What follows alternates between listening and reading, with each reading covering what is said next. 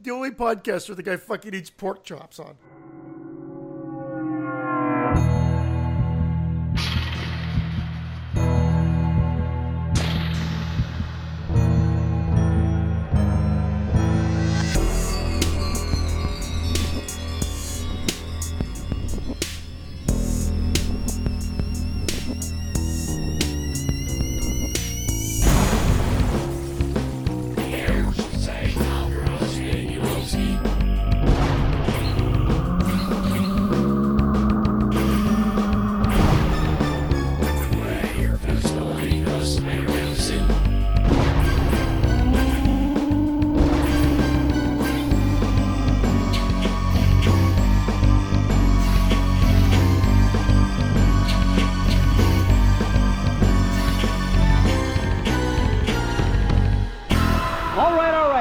To the Exploding Heads Horror Movie Podcast, episode number 91, VHS. I was trying to be clever. And say DBC or something. Trilogy. X. But I dropped the ball. Why didn't you just do like DBC on the VHS tip or something like that? That's why you should host. There you have it. I don't want to host. DBC on the VHS tip. That would have been perfect. And see, I'm no good. I'm no good like that. I'm no good. I'm no good unless when I plan to do something, it doesn't work. Everything with me has to be organic. This episode's off the rails already. We're 40 seconds in. I love it. Good. Let it be way off the rails because we're talking about all different type of VHS movies. We're doing the trilogy. This was picked by Derek B. It was a patron pick. See, it was a trilogy that we put out there on the Patreon, which is what I like. We sat down and said, hey, these are the trilogies we're willing to discuss. If anybody wants to do it, sign up on that and pick it out. And Derek B. I'm nervous about this show. You're nervous? What's to be nervous? Yeah. 91 shows in. I feel like I'm going to turn heel on this one.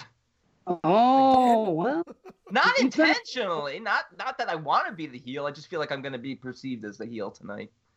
Well, anybody that's been in the Fresh Cuts chat's going to know that you're not a heel. So. Who is he anyway?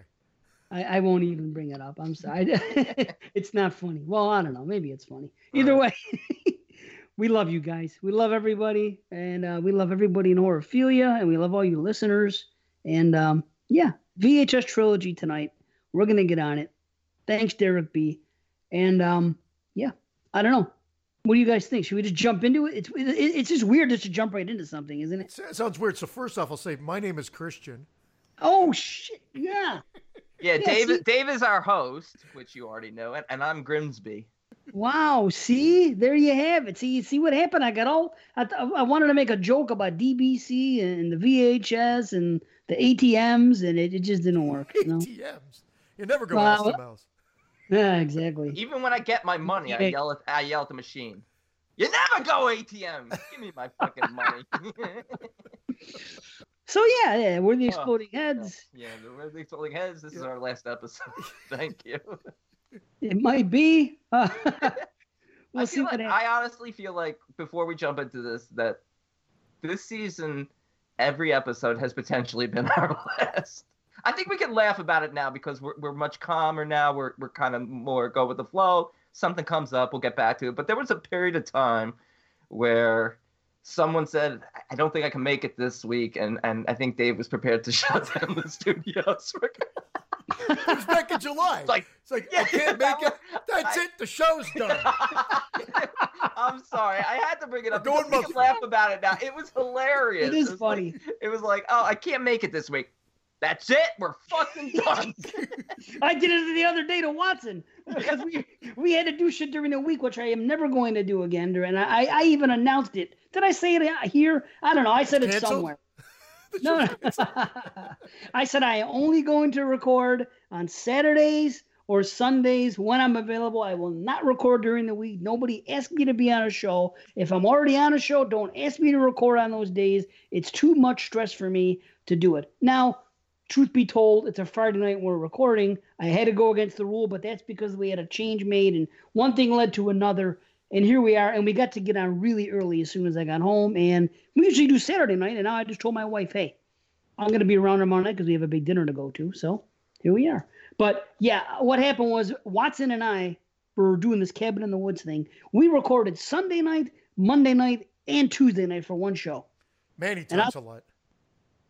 That was just for his introduction. Yeah. Oh, before we go on, you have no more surprise guests for us tonight, do you, Brandon? Jesus Christmas. I saw JP was on Skype. I was waiting for him to drop in anytime. Yeah. Invite anybody else with us today? Surprise guest. Thanks. Hey, Dave's brought Watson on as a surprise guest for us before. Yeah. At least I used the same surprise guest. True. Someone we can tolerate. I'll give him that. Well, let me get back to Watzy. I was pissed off one day, and we were getting out. We were just logging on. He's like, "What's up, buddy?" And we're just bullshitting in the beginning. I said, "I'll tell you what.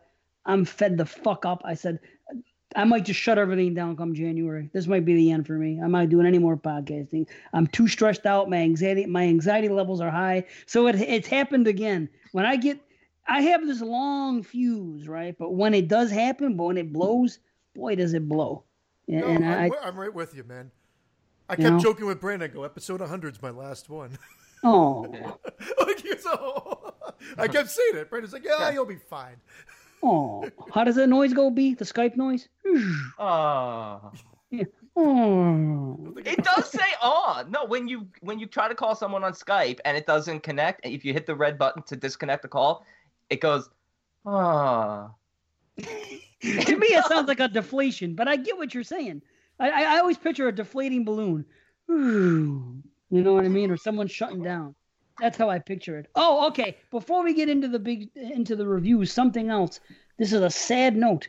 A sad note. Today's show, I just found out that somebody passed away. Somebody that's in the a character actor in horror just passed away, and so it's someone that we've talked about on the show many times. Jeez, I didn't read this. I have no idea who this is. Oh, well, I'll tell you who it is. The excitement is killing me. Sweet Pea. No. Yeah. Really? Sweet Pea's gone. Yeah. Oh, he was such a great actor. How old Michael was he, J. Pollard. Let's see. Yeah. He had to be like around 80. 80 years old. Oh, look at that. Hey. Oh, look at this guy. That's still young, man. That's pretty young still. He did a lot, though. He lived. Yes. Yeah. He lived in the movies, that's for sure. I would have died. That would have been like the best role to get. Sorry, honey, I got to go fuck this chick over here. Right? It's acting. Yeah. He was like 60 and she was like 20, and he was on her nipples and everything. That's sad. I love Sweet Pea. Yeah, I do too. And you know what? Sweet Pea actually fits him because his last name is Pollard, and he's kind of a sweet guy. Yeah, so, he is Sweet Pea. He will forever be Sweet Pea to us. Yeah, Sweet Pea. No one else calls him that but us. So R.I. Sweet Pea. That's good. We'll dedicate the show. Did you just say the same joke? Who? Brandon. He didn't say a word, did he? Oh. No, I didn't say anything. Oh, no, you did. I thought we were at the same time. I thought we both went R.I. Sweet Pea. Now he's hearing voices. Look at this guy. What are you, Linda from Halloween? That's why I did that. Thank you. Yes. Brilliant. Wow. See, attaboy. I tell you, I'm surrounded by the right people tonight. That's all I could say. Oh, yeah. By the way, I finally got this new Halloween shirt ordered today. The Black Friday sale started early on Gutter Garbs, and I've been waiting for this cool-ass Halloween shirt, and it went on sale today. I was like, boom. It's so cool. I'll be wearing it next time we do the show. But anyway. Nice. Yeah, I'm excited. Gutter Garbs. Yeah. I'm not paying $27 for a shirt, F you, but I will pay, $15, $17, something like that. Yeah. You know? Yeah. But that's neither here nor there. I was just excited. I just did that. I bought a few posters. You know what I mean? I Christmas presents for myself because that's how I roll. So, anybody else do that, or is it just me? Do what? Buy Christmas presents for yourself? Yeah, well, you know what I do? I like to, because since I'm going to have to buy things for other people, I also because Black Friday sales go on and other sales, and I see something that I want, and so I buy something for me. You know what I mean? Not much money. I mean, I spent $35 for 5 posters shipped. I just spent the money before we get on the show, and the shirt cost $22 with tax and shipping. I got that, and I told my wife, I said, baby, don't buy me nothing. I said, these are my Christmas presents. I don't want anything from you. I'm happy with this. No, I would have said, baby, these are from Santa. Now get shopping. Fuck shopping. You know what I really want to do? I want to get $1,000 and I want to, right before Thanksgiving, go to the store, buy some presents, and buy groceries for a month and not set foot in the store until after Christmas. That's my goal. So that's a good goal. Yeah. I don't think I had $1,000. That's a good goal. That would make me hate very shopping. happy. I hate shopping too. I hate it. I'm not I'm not like anti-Christmas or anything. I just hate people. Yeah. And finding a parking spot. I wouldn't say I hate people, but it's the only anxiety I have. Well, I have two anxieties. When podcasting adds up and I don't have time to watch movies and podcast, that really flips me out. It's true. Podcasts that give me anxiety, and going into a store gives me anxiety. Like I have earbuds on the entire time I'm there. I don't mess around. If I'm walking down an aisle, I just want to get in and get out. And when it's crowded and when people are there moving, like snails with shopping carts, and I'm never rude. I just can never be rude to anybody. So I don't get angry at anybody, but inside I'm like boiling. And it just, I don't know. It really messes me up. Yeah. Snails on shopping carts really bugs me out too. Oh. I'm like, just escargot already. Oh my God. He is on fire. Can we have a toast to Sweet Pea? Let's raise our glasses of sweet tea and toast Sweet Pea. There you go. Sweet Pea. I'm gonna get the hell out of Dodge. Well, we're in a dealership. People can see us on if you get on the Patreon, because then you can see us. I don't even have a drink. Well, I want to start drinking again. Really, coffee? I suggest red wine on the show. No. Red wine goes to Christian's head. Makes me go to bed. There you go. Boom. Some people said that was your best show. Your most insightful show. Oh God. Oh, I hate you. Snooze Jones. What was that? Awesome. You're like a notch above that special guest we had. I'm trying to forget that guy. He's unforgettable. Unforgettable. See, here we go. All right, are we doing this? Yeah, let's do I'm it. dying a sweet death Okay. over here. A sweet 8 pizza. hours. Sweet Death from Sweet Pea. All right, VHS trilogy. Let's start off. You guys want to start off with number one? What the hell? What the hell? From 2012. Lots of directors. We'll call them out by each story. When a group of misfits are hired by an unknown third party to burglarize a desolate house and acquire a rare VHS tape, they discover more found footage than they bargained for. Okay, let me tell you something. I think that this movie is actually kind of a trendsetter. Because when this movie came out, at the time, there weren't any found footage anthologies, and anthologies themselves were kind of on the down. And after this movie came out, we kind of saw a rush in both of those things. We saw a few more found footage anthologies, and we started seeing more anthologies just pop up, like a lot. Have you noticed? Yeah, you might be right. Yeah, I could agree with that. Although this took me a long time to get into, and I'm not talking about this view. I'm talking about historically. I put this off because the first 5 minutes just throws me off. I hate it. I hate it. Agreed. First time I watched it, it really, I hated it too. I was like, what am I getting into? I still think this might be the weakest wraparound of all three. What? I know. Look, I told you, I'm playing heel tonight. Look, they all build upon each other, but this one is just dreadful. Oh, it's not even close to be. Oh, not only is one of them the worst of the three, I think that one of them is the worst in the history of film for a freaking anthology wraparound. And we'll get to it. But it's not I'm not saying it's good by any means. Look, none of them are very good. That's one thing about this series, that in part 1 and 2 and Viral, they do not have the strongest wraparound. Part 2 is clearly the strongest, the most coherent, and the most frightening. Okay. Yes, I agree. Ed, yes. This isn't so bad once you get past those first 5 minutes, though. It's just I don't know. It's just a group of like who gives a shit about these characters? They're going around. horrible. Yeah, they're going around assaulting women for the sake of porn sites. They're vandalizing houses and. Well, they're getting paid for the videos. They say it. Yeah, it's like those porn sites. Upskirts and all that. The revenge and shit and all the secret tapings. But even though everyone knows those are consented to, they're not made like this.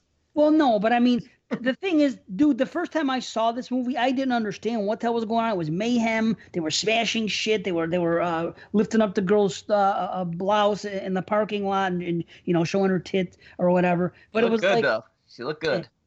One thing about this series. Is that bad to say she looked good? I mean, she's an actress in a movie. I'm not saying, like, if I was watching a real video of this, I'd be like, this is horrible, but she looked good. Well, I'll say it. Just about every woman in parts 1, 2, and 3 are very attractive. That's one thing about this franchise, I will say. They got some pretty ladies. They really do. They get that right, if nothing else. Well, hello, pretty lady. Pro quo. Anybody want a peanut? The only downfall is this only has really one strong story. Yes! Oh, stop it. Thank you. The first one. The first one, Yeah. Amateur Night. And I never even saw the feature-length version of Amateur Night. Siren? Which was Siren. I never saw it. Oh, I did. I enjoyed it. Not as much as Amateur Night, but I enjoyed it. But I mean, I'm not surprised that this is my favorite segment of it, given it's, the director who did Southbound. Yeah, right. And this is my favorite of this movie as well. I will give you that. I think a lot of people would probably have this one ranked amongst the tops of all the stories in the franchise. Certainly in their top 2 or 3. Well, I'll tell you what. Right off the bat, it's a smart idea with having the glasses. That's true. I like that idea. Like the clever. I do find that even with the glasses, and VHS, the original, is guilty of this more than the second and third. And okay, I can give it a pass because it is the first, and maybe they got some complaints about it. But the shakiness in VHS 1 is kind of a little dizzying and jarring at times. You're right. It's mostly in that wraparound, though. It is in some of the segments as well. It looks the most amateurish, I guess. But I agree. But I don't mind them going for that authenticity. The one thing I didn't like that they did in this one was sometimes some of the glitches within the VHS. I find that's like a cheap tactic. Yeah, but I don't think at this point it was as Thank you. Not right. So I think this started the trope and then just became very tropey thereafter. Well, then we have to blame the person who started the trope. But I don't think it's blame a bad the monkey thing. for AIDS. Shock the monkey. No, I don't mind it here because this is the one that started it. It's just like I don't think it's a bad thing. It's I don't know. You're dealing with weird things here, especially when you see the kids in the beginning, and when they go to this house, and they know that something's up here with these tapes. So they're kind of almost like cursed videotapes in a way. They're weird. So I think it doesn't hurt. There's a real deep sci-fi story with these wraparounds that's never explored. That's actually kind of interesting about, not only these cursed tapes, but they get into order in which you're watching them and opening up the gates to like this new world where people are turning into ravenous, wild maniacs and killing each other and chaos is breaking out. So there's like a sci-fi movie there in itself. But, for these, I totally usually just ignore the wraparounds because they are a little bit out there given the simplicity of the stories themselves, which I like. I like simplicity in this. I feel like some of these are a little too simplistic. Amateur Night is one of the strongest ones. Movie's too long as well. That's why I prefer the second. Very long. And the third was the first time watch for me. And the third one's like 70 minutes. I started, it was over. Like, but it feels like it's 2 hours. No, I'm not saying it.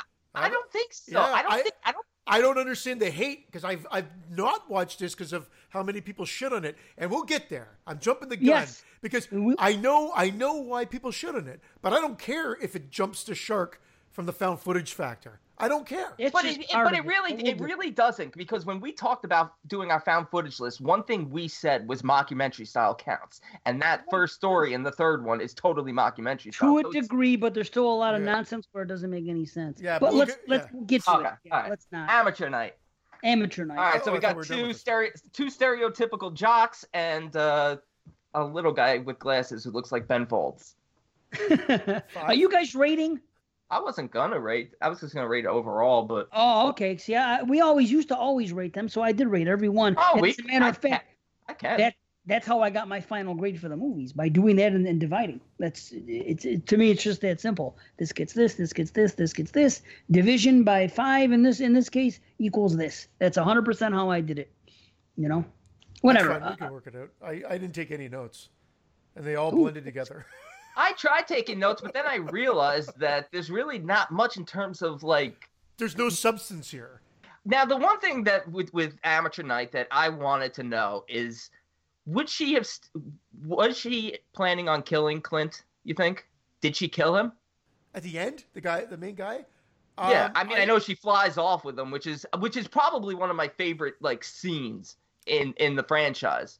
I really love that really well done. The wing shot and it's awesome. and the glass. That's really cool. That's really well. I thought he was fine, but then I realized no, that was just the glasses, or could just be the glasses. You just broke my glasses. Into a million fucking pieces. I assume he died, but you're right. We don't really know. Because she takes him alive. I mean, she is mad that he doesn't seem to like her back, but I think she genuinely liked him and wanted him for whatever her purpose was. I don't know if it was necessarily to feed on, because she feeds on the other two assholes. Actually, you're right, because I don't know if you saw the post-credit sequence. He's just sitting in a large nest. Is that a joke? I don't know why. Wow. I don't know why you said the big nest.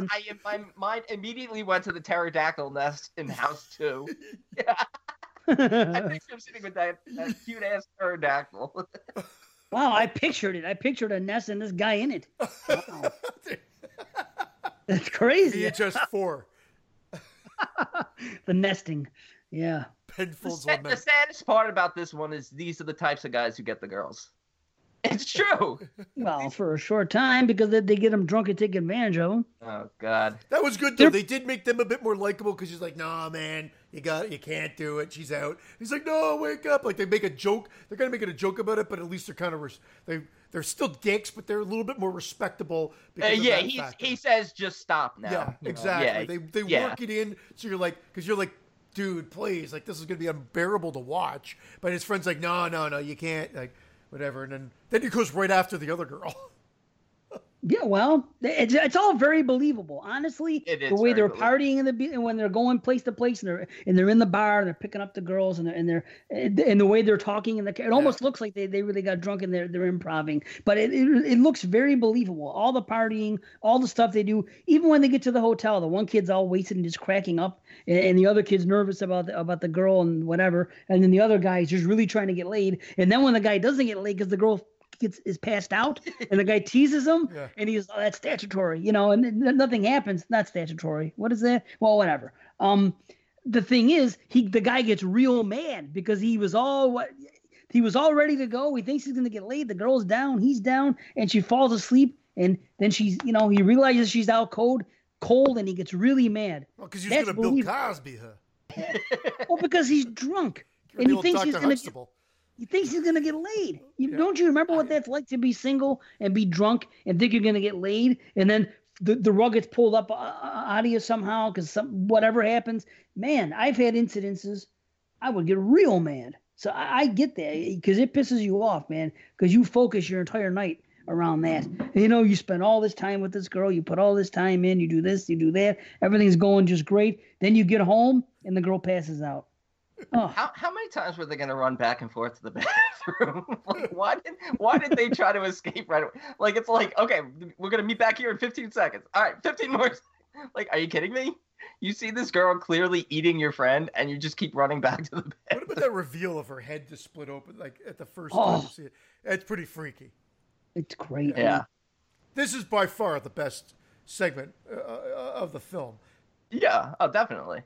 It's my favorite. I love when she floats off the bed when she grabs him and she does that float type thing. Oh, did you notice right before she does it? Did you notice she has her foot on his face? Yeah, dude. Yeah, it's awesome. What is she doing? Love that. I don't know. She's like holding him down with her foot on his face, and then she that jump is hilarious. I love that. I love it.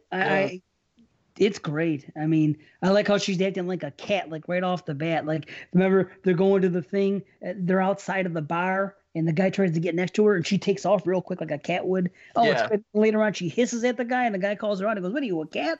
It was weird. She had like these mannerisms that were... Christian, he's going to do it. No, I'm not doing that. I'm just kidding. And then I called she her lucky.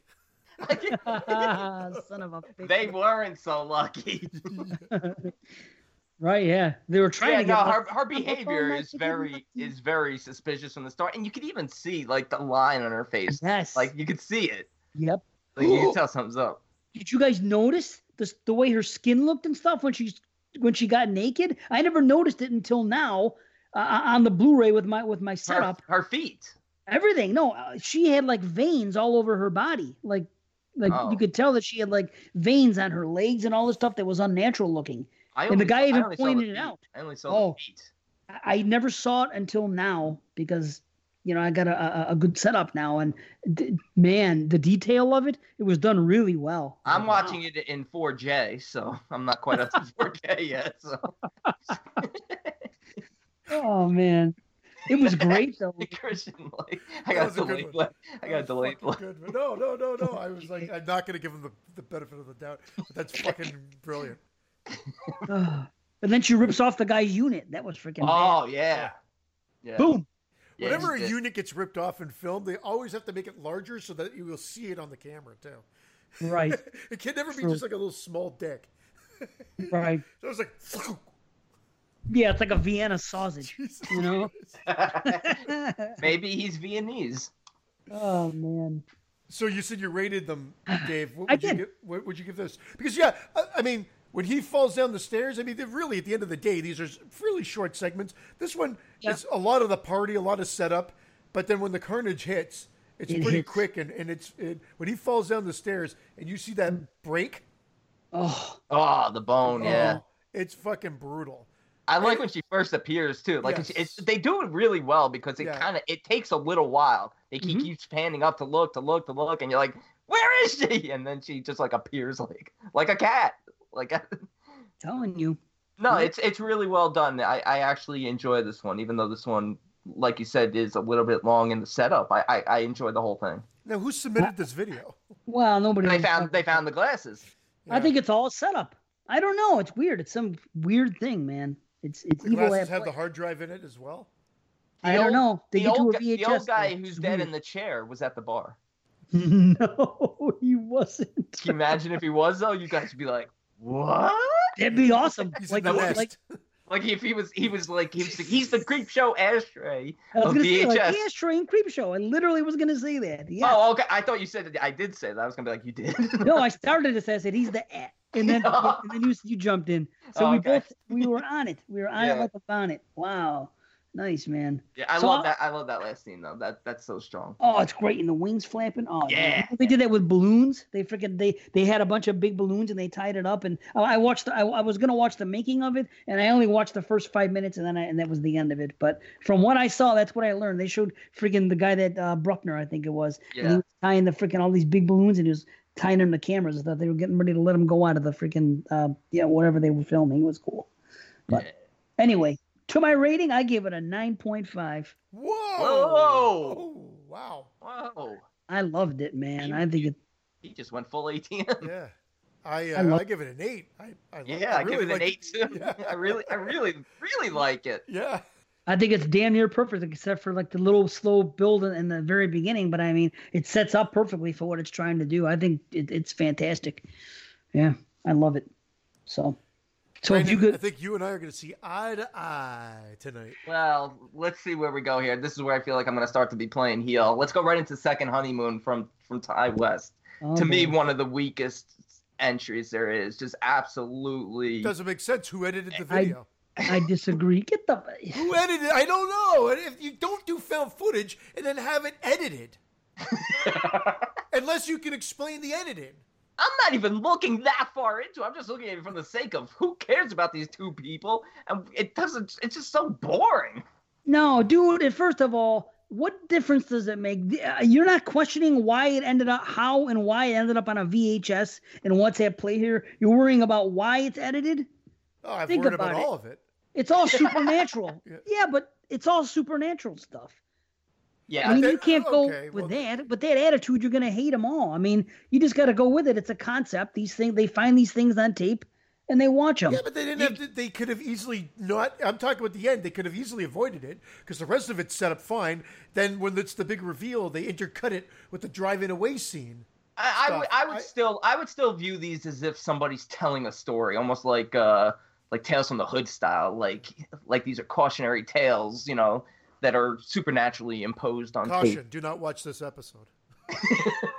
I'll tell you what, a lot of people don't like this one, and I've grown to really like it now. It's creepy to me, and now after I've watched it the first time with the reveal being what it is, now I watch it with you know, different eyes, and I don't know, I'm picking up on like things that are going on, like, oh, so wait a minute here, like when they go see the friggin' the fortune teller thing. Yes, and what's going on and what it even says. It's like that they'll have a happy reunion and stuff with like a loved that. one. And she's like, I'm gonna keep this forever and all that. So this chick is obviously crazy. Yes, you know what I mean. And that's what's really good about this. It sets up. The first time I watched it, I was like, okay, cool. I always was really into the parts when someone breaks in and showing them while they're asleep. That's a creepy thing. You don't usually see that in movies. I like that. Grabbing a camera and the fact that somebody broke in your hotel room and freaking videotaped you while you were asleep. That, to me, that's freaking solid creep.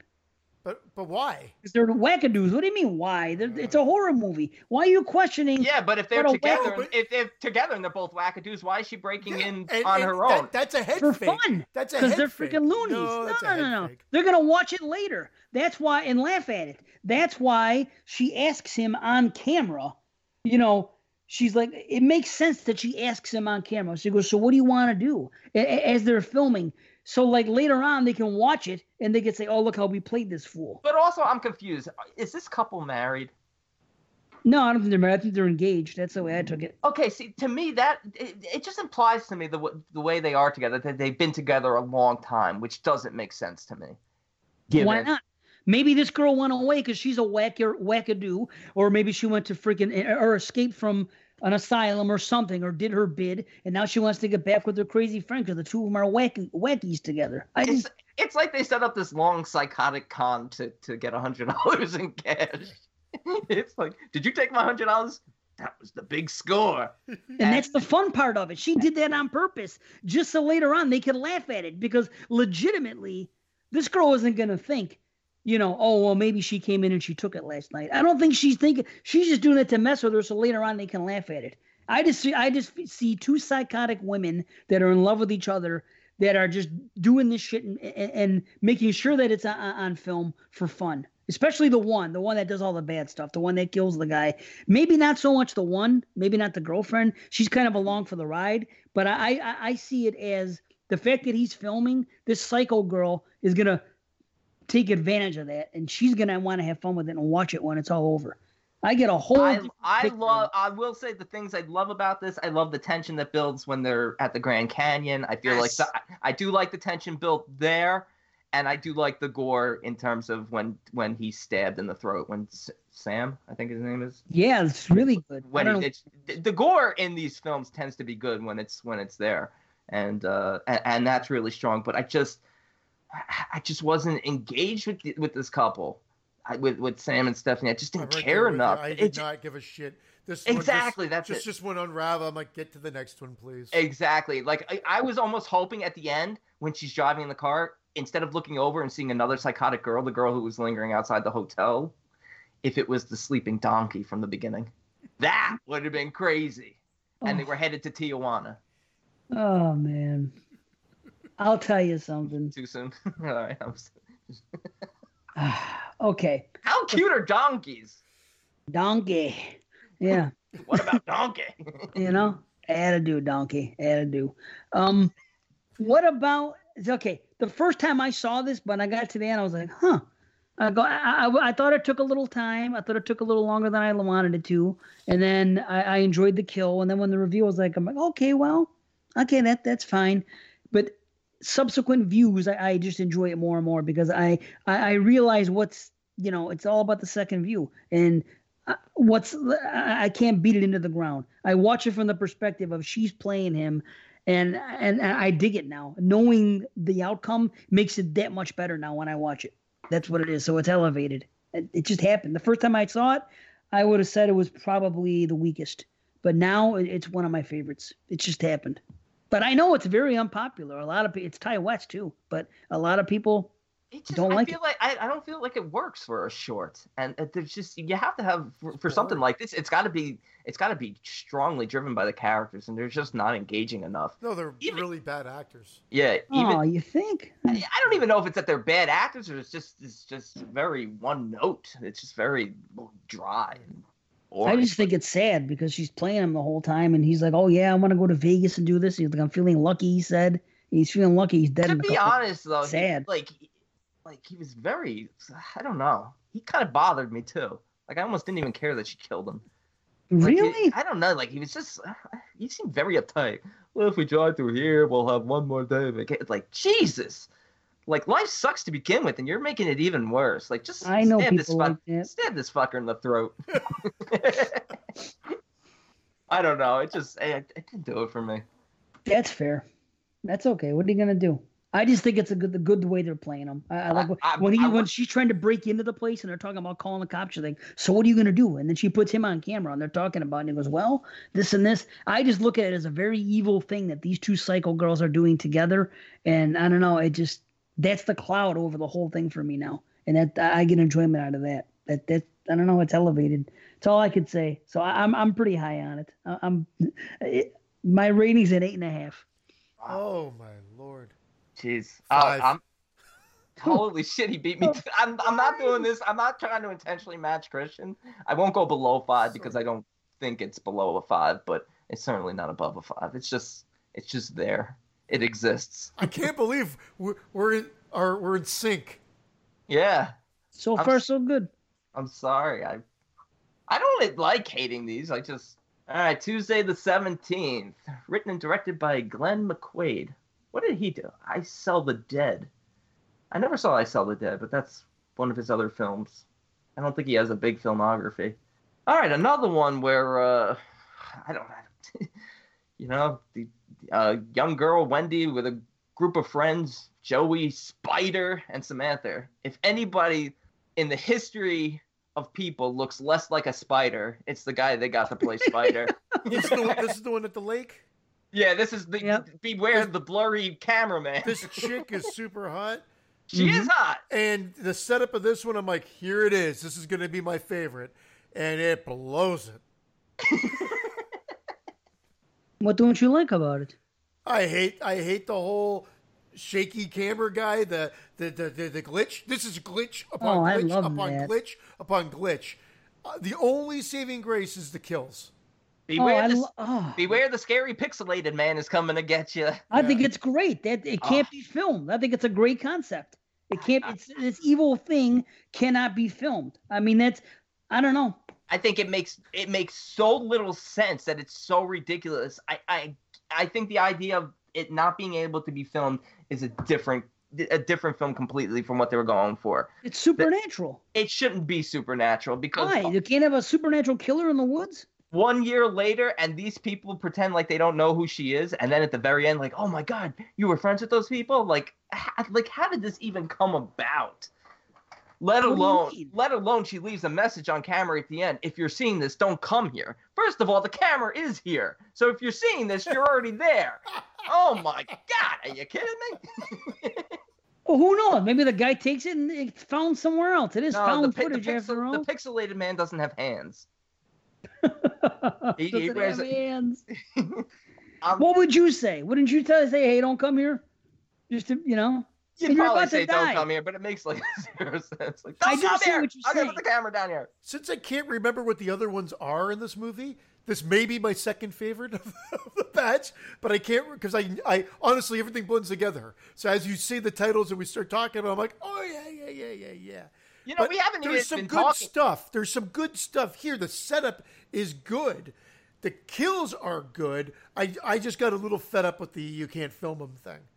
That's the best part to me. Wow. Not the best. I like the kills and the gore. But I thought it was stupid that she would say you're all gonna die up here. Yeah. Like what? Like why? She didn't have bad intentions. Like yeah, she had bad intentions that she's using them as bait, but she wasn't like evil in the sense that she wanted them to die. She just needed bait to try and catch this evil thing and kill it for good. Again, it's a very calculated script that you're kind of like you're right, Brandon. She didn't have to say that, and it wouldn't have been the movie. The actual segment wouldn't have been affected had she not said that. It ends up adding this level of weirdness that is never actually expanded upon because she becomes a false prophet, even though she's the one bringing them there for bait. Like, and not only that, like for having a whole year and saying she's ready this time, the booby traps are just very weak. Well, she's no Nancy, that's for sure. And how did she set those up without him knowing that she was there? Did they explain that part? Not only that, at one point she gets attacked and she like crawls for like 20 minutes in one direction, and all of a sudden the booby trap is conveniently right there, the one that what's that thing called? Cool, though. Yeah, that thing that like pins him, like that old like. I think it's great, that part. Yeah, that is. It's like really the thing that it's like the thing that Roy falls on. Yeah, and yeah. Dave, so you let it go at this point. I wasn't on board necessarily, but I had to let it go because just like you're saying, you got to let some things go or you're not going to enjoy these segments. Like why is it edited earlier, like I said. So I let the fact go that I didn't like necessarily the glitchy can't film killer, but there's some cool parts there, like when the trap hits him or it.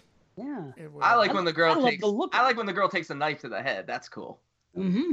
Love it. Oh, it's great. She's just standing there and it comes from behind. Dude. Great. Yeah, and the slit throat. Another good slit throat. Were the visions of the kills were they camera glitches or were they visions from somebody? No. He can't be filmed. He's this evil freaking being. No, he's talking about the flashbacks. Floating in the water with his back all ripped out. Is that flashbacks to the... That's flashbacks to the year prior when her original friends were killed. Yeah. Okay. Yeah. I mean, on short-term notice, she acquired a good group of friends. She's like, all right, I need a spider. Yeah, well, who's to say that this could have been another group of friends from maybe these are her real friends that she grew up around, and the other are people that she worked with. I mean, what's the difference? She tells the one girl that it was going to be a girls' trip. So honestly, it's just her and her best girlfriend, apparently. And then she has a boyfriend. And that who knows how long she'd been with them for. And she said initially that the boyfriend said, I thought it was just going to be me and you. So basically you have the girl. You know what I mean? I could see that. Maybe these were work friends she went up with or something else. I would have liked this to be a real killer. I don't know why. The supernatural killer for me in this doesn't work. It really just doesn't. I don't know why. I would have preferred for it to be an actual mass killer or something. Man, I always loved that glitchy thing on the camera coming at him. It can't be filmed. That was always like my favorite thing about the whole thing. I was like, when have you seen that somewhere before? That's people say shit all the time about, how come you don't how come ghosts can't be videotaped? If there's so many ghosts, how come nobody ever captures one on camera? How about what's a scarier thought than freaking seeing something in front of you when you still can't capture it on camera and show people? I don't know. I think that's the best aspect of the whole freaking thing. I don't know. That's just me, I guess. No, it's cool. It's just hey, you don't like it, you don't like it. And Christian, this is another example that these tapes are supernatural because they're superimposed with the image, like you said, the images of the previous kills, which it's not a haunted camera. So clearly that's it. There's exceptions even within this movie, which is definitely the most found footage of the ones of the series, I think. I just wish they had found some better footage. We hadn't even been talking, but in between this, the dead guy in the chair, his head turns, and then he gets up. That's literally the extent of what's going on in the wraparound story. That's how boring the wraparound story is. We didn't even bring that up. It's nothing special, that's for sure. They're just but they have to introduce them watching these videotapes to connect it somehow. I mean, what are you gonna do? Say VHS? Their gimmick was VHS, so they had to, and it's a good gimmick, and you get to name it VHS. That sells something. So I can see what they're doing. It's all for gimmick, but they got to show it somehow. They had to come up with something. What are you gonna do? Just send kids there and let's just put in one tape here after another? They all happen to be evil. They did the best they could, I guess, for the premise of VHS. They were just trying to hammer home, because that's a good selling thing. You know what I mean? The video cassettes. I don't know. I'll give them credit for the gimmick, but I don't know. Well, you guys talked me down a little bit. I'll say that because it doesn't make sense. Now why would she say you guys are gonna die? And then I guess how could she set up the booby traps? And he's the guy that brings the camera, right? She doesn't bring the camera. It just happens to coincide with the fact that this thing can't be filmed. Or does she bring the camera? Well, maybe she brings the camera. Maybe I think she did brought the camera because you could at least see, you know, his. She did brought the camera. She did go and brought the camera. Did I say that? She said it kind of odd. Well, it doesn't matter. She didn't care about filming him. I think I did say she brought the camera. She did. That's the right way to say it. She brought the camera. She did brought the camera. She did brought the camera. Instead of she did bring. I don't remember. She did go and brought the camera. She go and brought them damn camera. Sweet pea. Sweet pea. Yeah, because that's the only way you could see him. Like, even though you can't see him, you can see him. It's like Predator. I don't think he's like Predator incognito. He's like he's a real shitty predator. She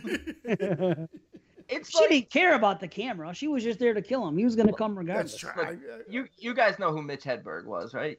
Dave, you know Mitch Hedberg, right? Mitch Hedberg, isn't he a goalie for? The famous comedian who died of drug overdose. Oh, I've heard that. Yeah, he did a joke about Bigfoot. He says the problem isn't that people can't photograph Bigfoot; it's that he's blurry. And that's how I feel about this killer. I think Bigfoot is out of focus. That's the problem. That's the problem here. That's just that's the problem here. I love seeing him approach, though, even though it's glitchy when it's getting closer and closer and closer. Reminds me of an old Atari game. I don't know, it's something about it. Adventure with that little seahorse chasing. You remember Adventure? For Atari? Seahorse, it's a dragon. What do you mean? It looks like a seahorse. You look like a fucking seahorse. I'm telling you, watch some videos of Adventure. I'm telling you, it looks like a seahorse. I used to play that game all the time. You're running through all the boards side to side, and there's a little seahorse chasing you. Days later.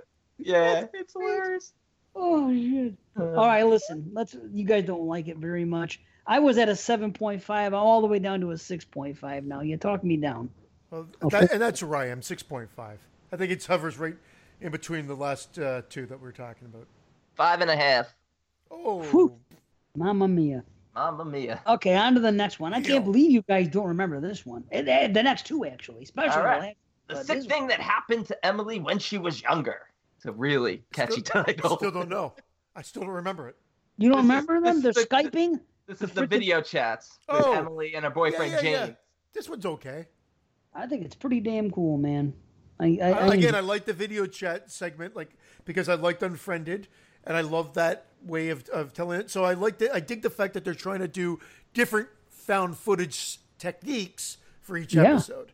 That's interesting. The problem with this one is, James and Emily have known each other their whole lives. They even talk about it, that they've known each other since they're kids. True. So has James been in the employ of the aliens since he's a little kid? Since she had her accident when she was very little, her first accident? That's my thought. Maybe it's something passed down from his parents or something. Who knows? That's fine. I could be on board with that. Why did they make? If we're dealing with aliens here, and obviously we're spoiling. Is that right? Yeah. Is that the right word? You didn't go and spoiled it. No, is spoiling right? Yeah. What is it? Is this 22 shots or is this exploding heads? No, Can you speak and spell tonight or what? Spoiling or spoilering? Spoilering? I can't. This word doesn't make sense to me right now. It's right? Stroking out? What the hell's going on? What is this? I'm genuinely asking. What's that movie? If we're ruining the ending, what are we doing? Spoilery. Oh my god. See, I told you. Spoiling. What are we doing? Are we oh my god, this is like that movie. Oh my god, I forget what's that movie when they Pontypool. Yeah, you guys are freaking getting diseased over there. Dave, what's the word? I don't know why. I need to know the word. We are spoiling it. Spoiling, not spoilering. Yeah, that would be like putting a big fan on the back of your car. Okay, anyway. I don't like the fact that they make the aliens look like children ghosts. Why do that? Why not just have I'll tell you why. I'll tell you why. For the sake of the story, so we can think of it as ghosts, and then it's revealed what it is. Why can't aliens be small? I don't know. I just think the absolute best aliens are in part 2, and they look like stereotypical aliens, and they're so fucking frightening and awesome. I agree with that, but that's not this. This is this, and these are small aliens. So be it. Show aliens. Just make weird sounds and have things slamming. Don't show little children. I felt like I was watching like a Japanese ghost story. Yeah, but it's a good setup to you could believe that a place is haunted, and you get that mystery, and then she has to ask for the landlord if someone's been killed there before. I could see a girl believing that, saying, "Hey, her haircut bothers me too." Her haircut? I think she's a down. I like. I would give her this one. But no, she's very attractive, but her haircut bothers me for some reason. She pulls it off. She pulls some. What's the point of getting her spleen, or what the fuck he fishes out of her? What's he taking out of her baby? What is it? A fetus. They're it is a alien human hybrids. They're creating a new race, and the tracking chip is just to keep track of them in the arm that she's digging out with absolutely no concern whatsoever. Clearly, she has a history of mental illness because she's cutting into her arm with absolutely no no emotion. I did have a problem with this one. I gave up on it. I thought you were gonna say I did have a problem with her haircut. Come to think of it. Come to think of it, that stupid fucking mop. No, I remember. Yeah, that stupid. Did you say that stupid fucking Bob? Mop, but Bob would have been funnier. Bob, B-O-B. I'm losing it. Isn't it called a bob? Yeah. A bob? What's called a bob? That type of haircut. Is it? Oh, yeah, a haircut's called a bob? No, it's a certain type of haircut, right? I know that, but I never heard of that before. A bob cut, huh? Give me the Bob. De Niro? Yeah, I'm going to go say that. Just a bob. A bob cut I want with a bob. bangs. You get a bob cut with bangs, or a bob cut with layers. You serious? Yeah. A bob? Wow, okay. Neil and Bob. Is that what you do? He's going to the salon for the Bob. Give me the Robert. It's the more sophisticated Bob. The Robert. That's what when you go to a salon, it's the Robert. When you go to freaking O'Hare's or Supercuts, Yeah. It's the Bob. Oh shit. So anyway, what's your problem, C? What was your problem with this one? You said you had a problem with it. Yeah, it switches gear. I found like it switched gears, so I just gave up. So at the end, that's why I think I checked up. Like, what the fuck? There's a little fetus coming out of here. Oh, okay. That's the best part, that it switched gears. So it went from a ghost. And he's upstairs. Yeah, he's in the office. He's 2 doors down. That's freaking great. That makes no sense. How does it make no sense? That makes no sense. He has to be there. He set up shop two doors down. Yes, she thinks he's in Michigan for the That's last great. How do you not like that? He's been playing her all this time. It's a tiny apartment. How do you know how big it is? It might be a huge complex. It's a tiny apartment. Why is he in the office? He's in the bathroom with like a whole computer set up. Once you hear him talking, you guys are the door like nitpicking, right now. You would have. He's like Bauer. What was this for the boy? Bob's. What was his name? Bob's. The boy. He's living in the walls. Boy. Oh. Brahms Stoker. Yes. I don't know. The Wi-Fi in here. You guys are nitpicking. I'm sorry. No, in all honesty, here I like this girl. I do like her. I'm Team Emily here. So I am genuinely concerned with what's going on with her, and is it going to play out well in the end? And she'll be fine. She's just going to be mentally scarred for life. This guy James is a real douche. Yeah, I like that though. This is a syndicate. This is something that he's been involved in for years. This deal with these freaking aliens. And he does care about her too. Breeding her for. I know he does care about. Because he says, her. "How many more times do we have to do this to her?" Like, yes, it's almost as if he doesn't have a choice. So there is some intrigue with this one for me. There's something deeper to this story. I almost wish they hadn't thrown in the other girl at the end. That's good. I like that. That means he's got a couple. Yeah, but then it explains why. It explains that he's involved in something deeper. It would have been like, Because otherwise it's just that one line. How many times does she have to do this? And you're not explained enough. But then if you see that he's doing it again at the end, it's almost like this is his job. He has to do this. Yeah, do you think this other girl lives in the apartment right next to Emily's and he comes out of the door through her apartment? Maybe she does live in that same apartment. Why not? Maybe they're roommates. It's the whole gimmick. She was the Maybe footsteps the aliens. upstairs. She was the Maybe the people that are involved in this freaking alien cult own this building, and solely that's the reason this freaking building exists. Maybe this is happening throughout this entire apartment complex with 4 different guys, and they each have 3 girls. Who's to say that can't happen? Why? I think that's scarier when you let your mind run away with ideas like that. I don't know. I think you guys are nitpicking the shit out of this. That's all I can say. I'm not mad at all. We can disagree. See people that say, "Oh, everybody on Exploding Heads, you guys agree all the time." Fuck no. We definitely don't agree all the time, but we respectfully disagree. I think you guys are nitpicking for some strange reason. And I think you're schizoaffective. Some things are warranted. I will meet you on them. I say, yeah, I can see why you'd have a problem with that. And you even talked me down a full point last time. But in this case, for the convenience of story, it's better that she thinks that they're ghosts at first. What's she going to say? Oh, my God, I looked at the videotape. I said, there's aliens in my apartment. Who says that? But if they have James working and assuming, and I can see it on a bigger scope, they have tons of humans working as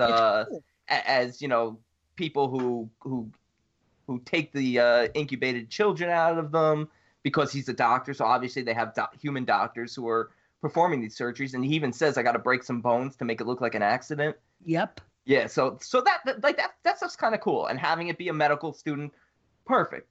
It's it's a little detail that if it was overlooked, it'd be like, well, how does this make sense? Clearly, it's all doctors, but why are they then tormenting her in the first place? That to me is like I can understand like a sound here, a crash there, but they're straight up haunting her. That's true. Is this just for the sake of it's time? Of them thinking it's a ghost thing to just switch gears at the end. That's what it is for the movie. Is it also they're driving her mad at this point because it's time for her to have another accident to harvest the child?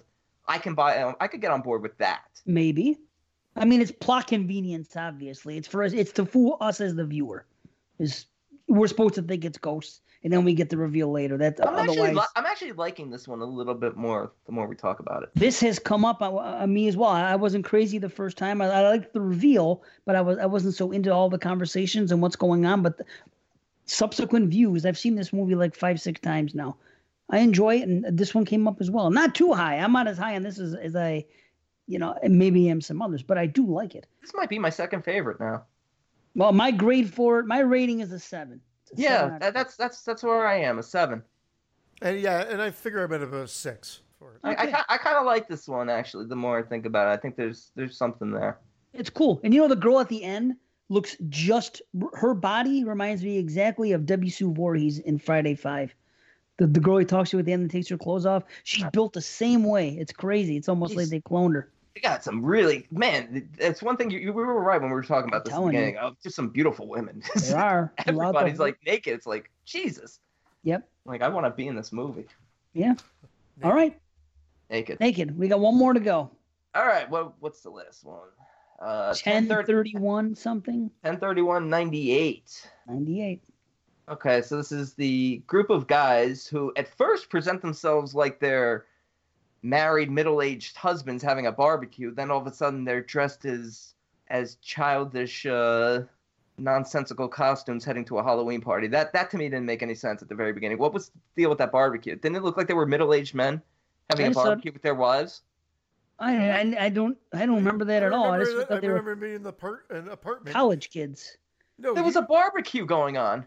I thought it was the guy putting the thing, this costume on, and his roommate's like, "Aren't you a little old for that?" And he goes, "Oh, yeah, that happened after, but right before it, there was a barbecue scene, and I'm not sure if it was part of the wraparound story that was going on. I forgot it. This is probably my second favorite one of the batch. Actually, now that I remember, I've now realized that this was the one that ended. This is the second best one of the show.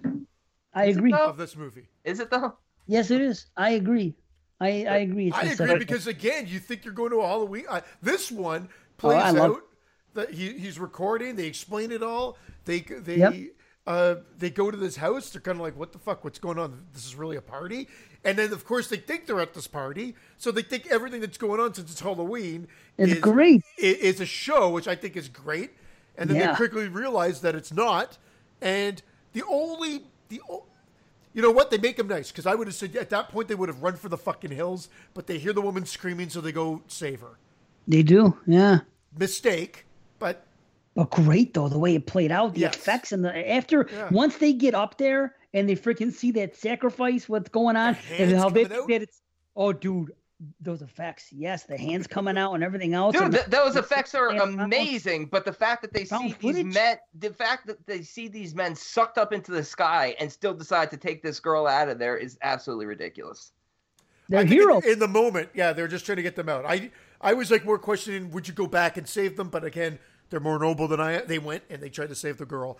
And the effects, you're right, because they managed to do the shaky cam as if someone's holding it, but the focus on stuff just enough to go like, that is cool.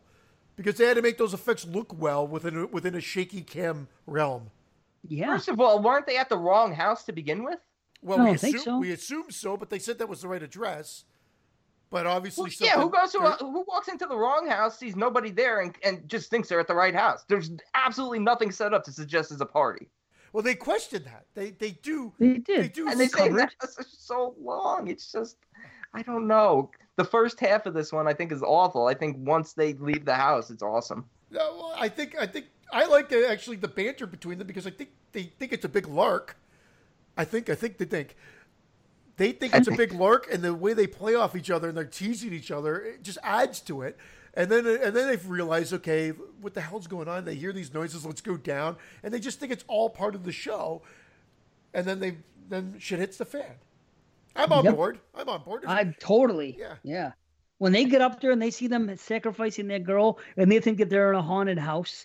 Like, because when they first get in there, remember, they're looking around, they go into the one room, and then the guy says that an arm came out of the wall and grabbed them, and he goes, I don't know how they did it, I felt this thing touch me, and this is, so they think that they're legitimately in a haunted house, like, that somebody's putting on, and they got invited to it. Because they knew somebody. So they get there. Then when they go upstairs and they see the sacrifice going on, they think that there's a friggin', that's for show. Like when you go through like a haunted house and you see something going on and they're enacting scenes. And what the hell were they chanting? They were like, one of us. Whatever the hell. They were chanting something. Burn her soul. Their acting was great, though. Yes. There's a moment of tension when they go downstairs and they realize these guys start yelling at them when they start chanting what they're chanting. Yeah. And then the guys realize that there's a bunch of kids in there. And they're like, what the hell are you guys doing here? And you're kind of just frozen there. Yeah.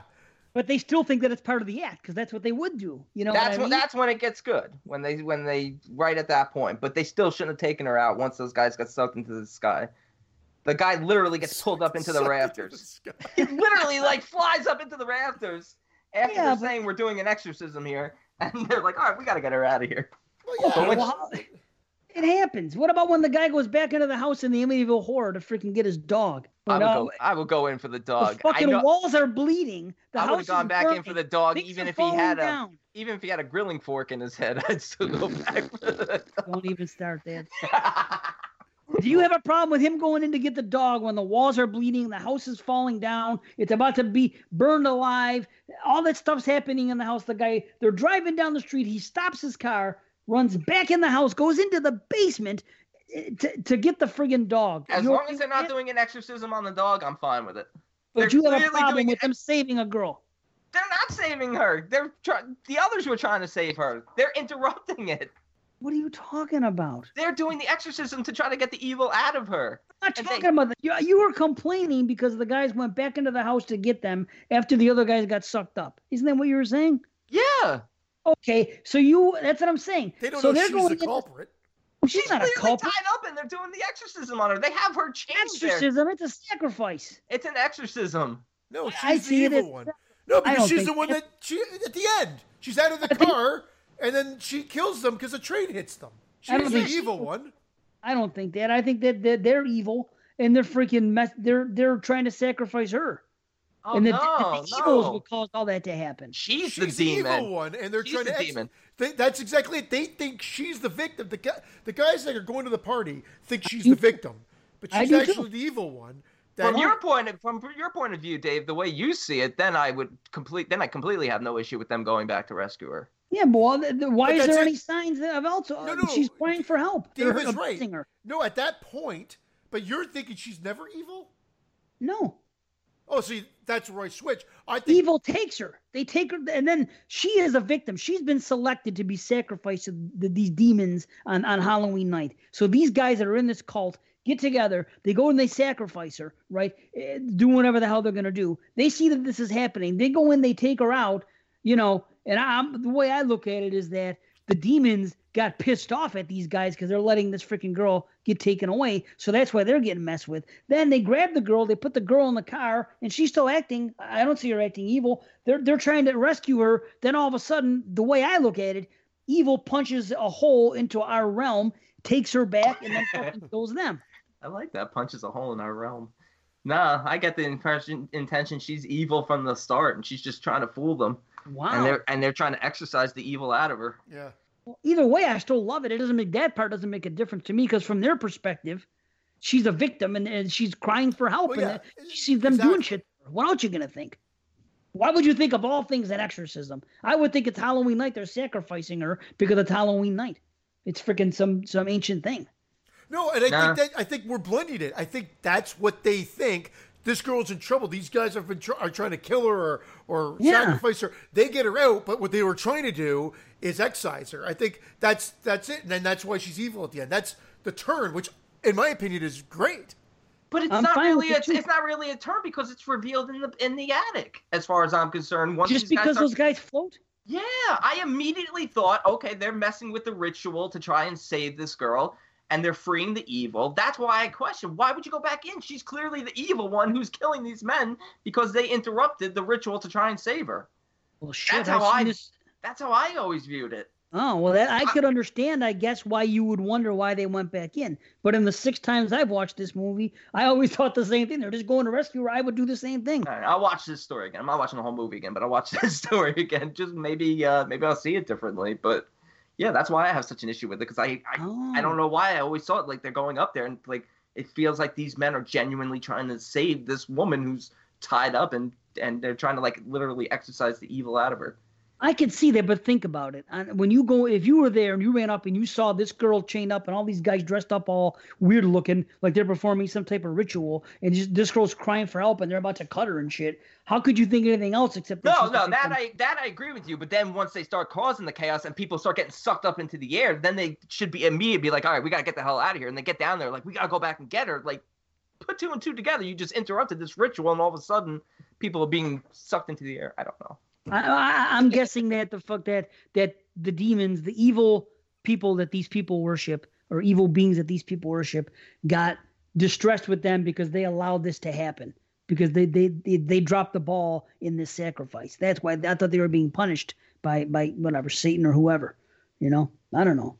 But coming from your perspective, I could see why you would question why they would go back. So now I get where you're coming from. Your way makes more sense. Would make me less angry at it.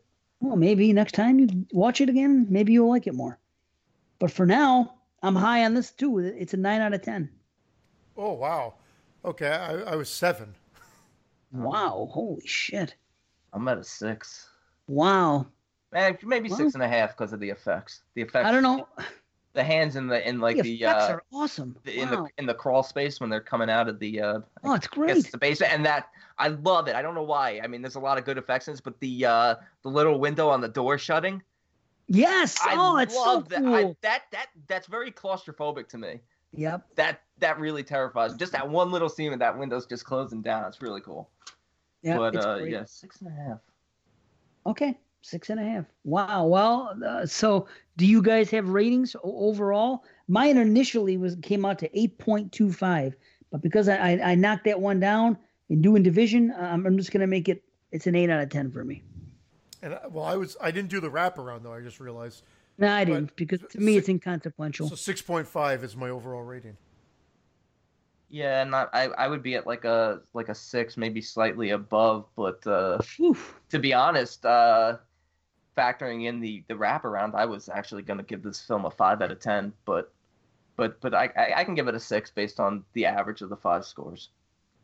My only issue with the wraparound is the beginning of it, the first like 5 minutes, and I didn't get it. But everything else, it just was something there to keep it moving along. It's just, so it's it was really, irrelevant to me. I don't like it or dislike it. It's just not. It's just there. It's just so much better executed in the next film, where it's almost the same thing, but it's much better executed, and the reveal at the end of when they come in, we'll get to it. But here it's just they walk in, the old guy, they think he's dead, and then clearly he's already been affected by the tapes, and he's a zombie, and then he just kills them. It's like, it's weak. That's fair. Given the setup, you would have liked to have seen it, build a little bit more. Given the fact that there were guys in the basement, searching for tapes and stuff like that, it would have been nice to see each of them get their comeuppance in a more clear, constructive manner rather than just chaos. The thing is, because they put 5 stories in this movie, they should have maybe, 4 stories and a wrap. Yeah, and paid more attention to the wraparound. But I think when they got together, they had these 5 directors. They were kind of newcomers, and they just wanted that's what their focus was. I think because that's the thing about modern day anthologies, when they're thrown together and you have a different director for each one, there's no time to focus on the wraparound. That's why the best anthologies are ones that are written and directed by the same people throughout, like Creepshow, like Trick or Treat. It's all, you know what I mean? It's not people coming together, doing a hodgepodge of different things. Hey, let's everybody make one. If they're all great, it works. But then because of that, there's no emphasis on the wraparound. And that's what I think it is these days. And I think this kind of spawned that. Like I said, after this, we had those ABCs of Horror, or ABC, whatever the hell it's called. ABCs of Death. Yeah, and then they have the other ones we watched, Galaxy of Horror, and the other one that we watched, and the other one, they have come out. And that seems to be the trend. Different directors coming together. It's almost like a showcase of up-and-coming horror directors. Yeah. So they're different now. Where back in the day, think about all the, it was done differently. They were, I don't know. That's my theory anyway. There's more of an emphasis just on the stories, and the wraparounds are kind of throwaway. I did like the wraparound in what do you call it, though? All because of how it ended. All Hallows Eve, the first one, with Art the Clown. Yeah. It ended at that was cool, but that they're far and few between, I think. So anyway, I don't know why. Just VHS it just feels like a chore to get through. Whereas VHS 2, which we're about to get into, quite a different story for anybody who heard our top 20 found footage films.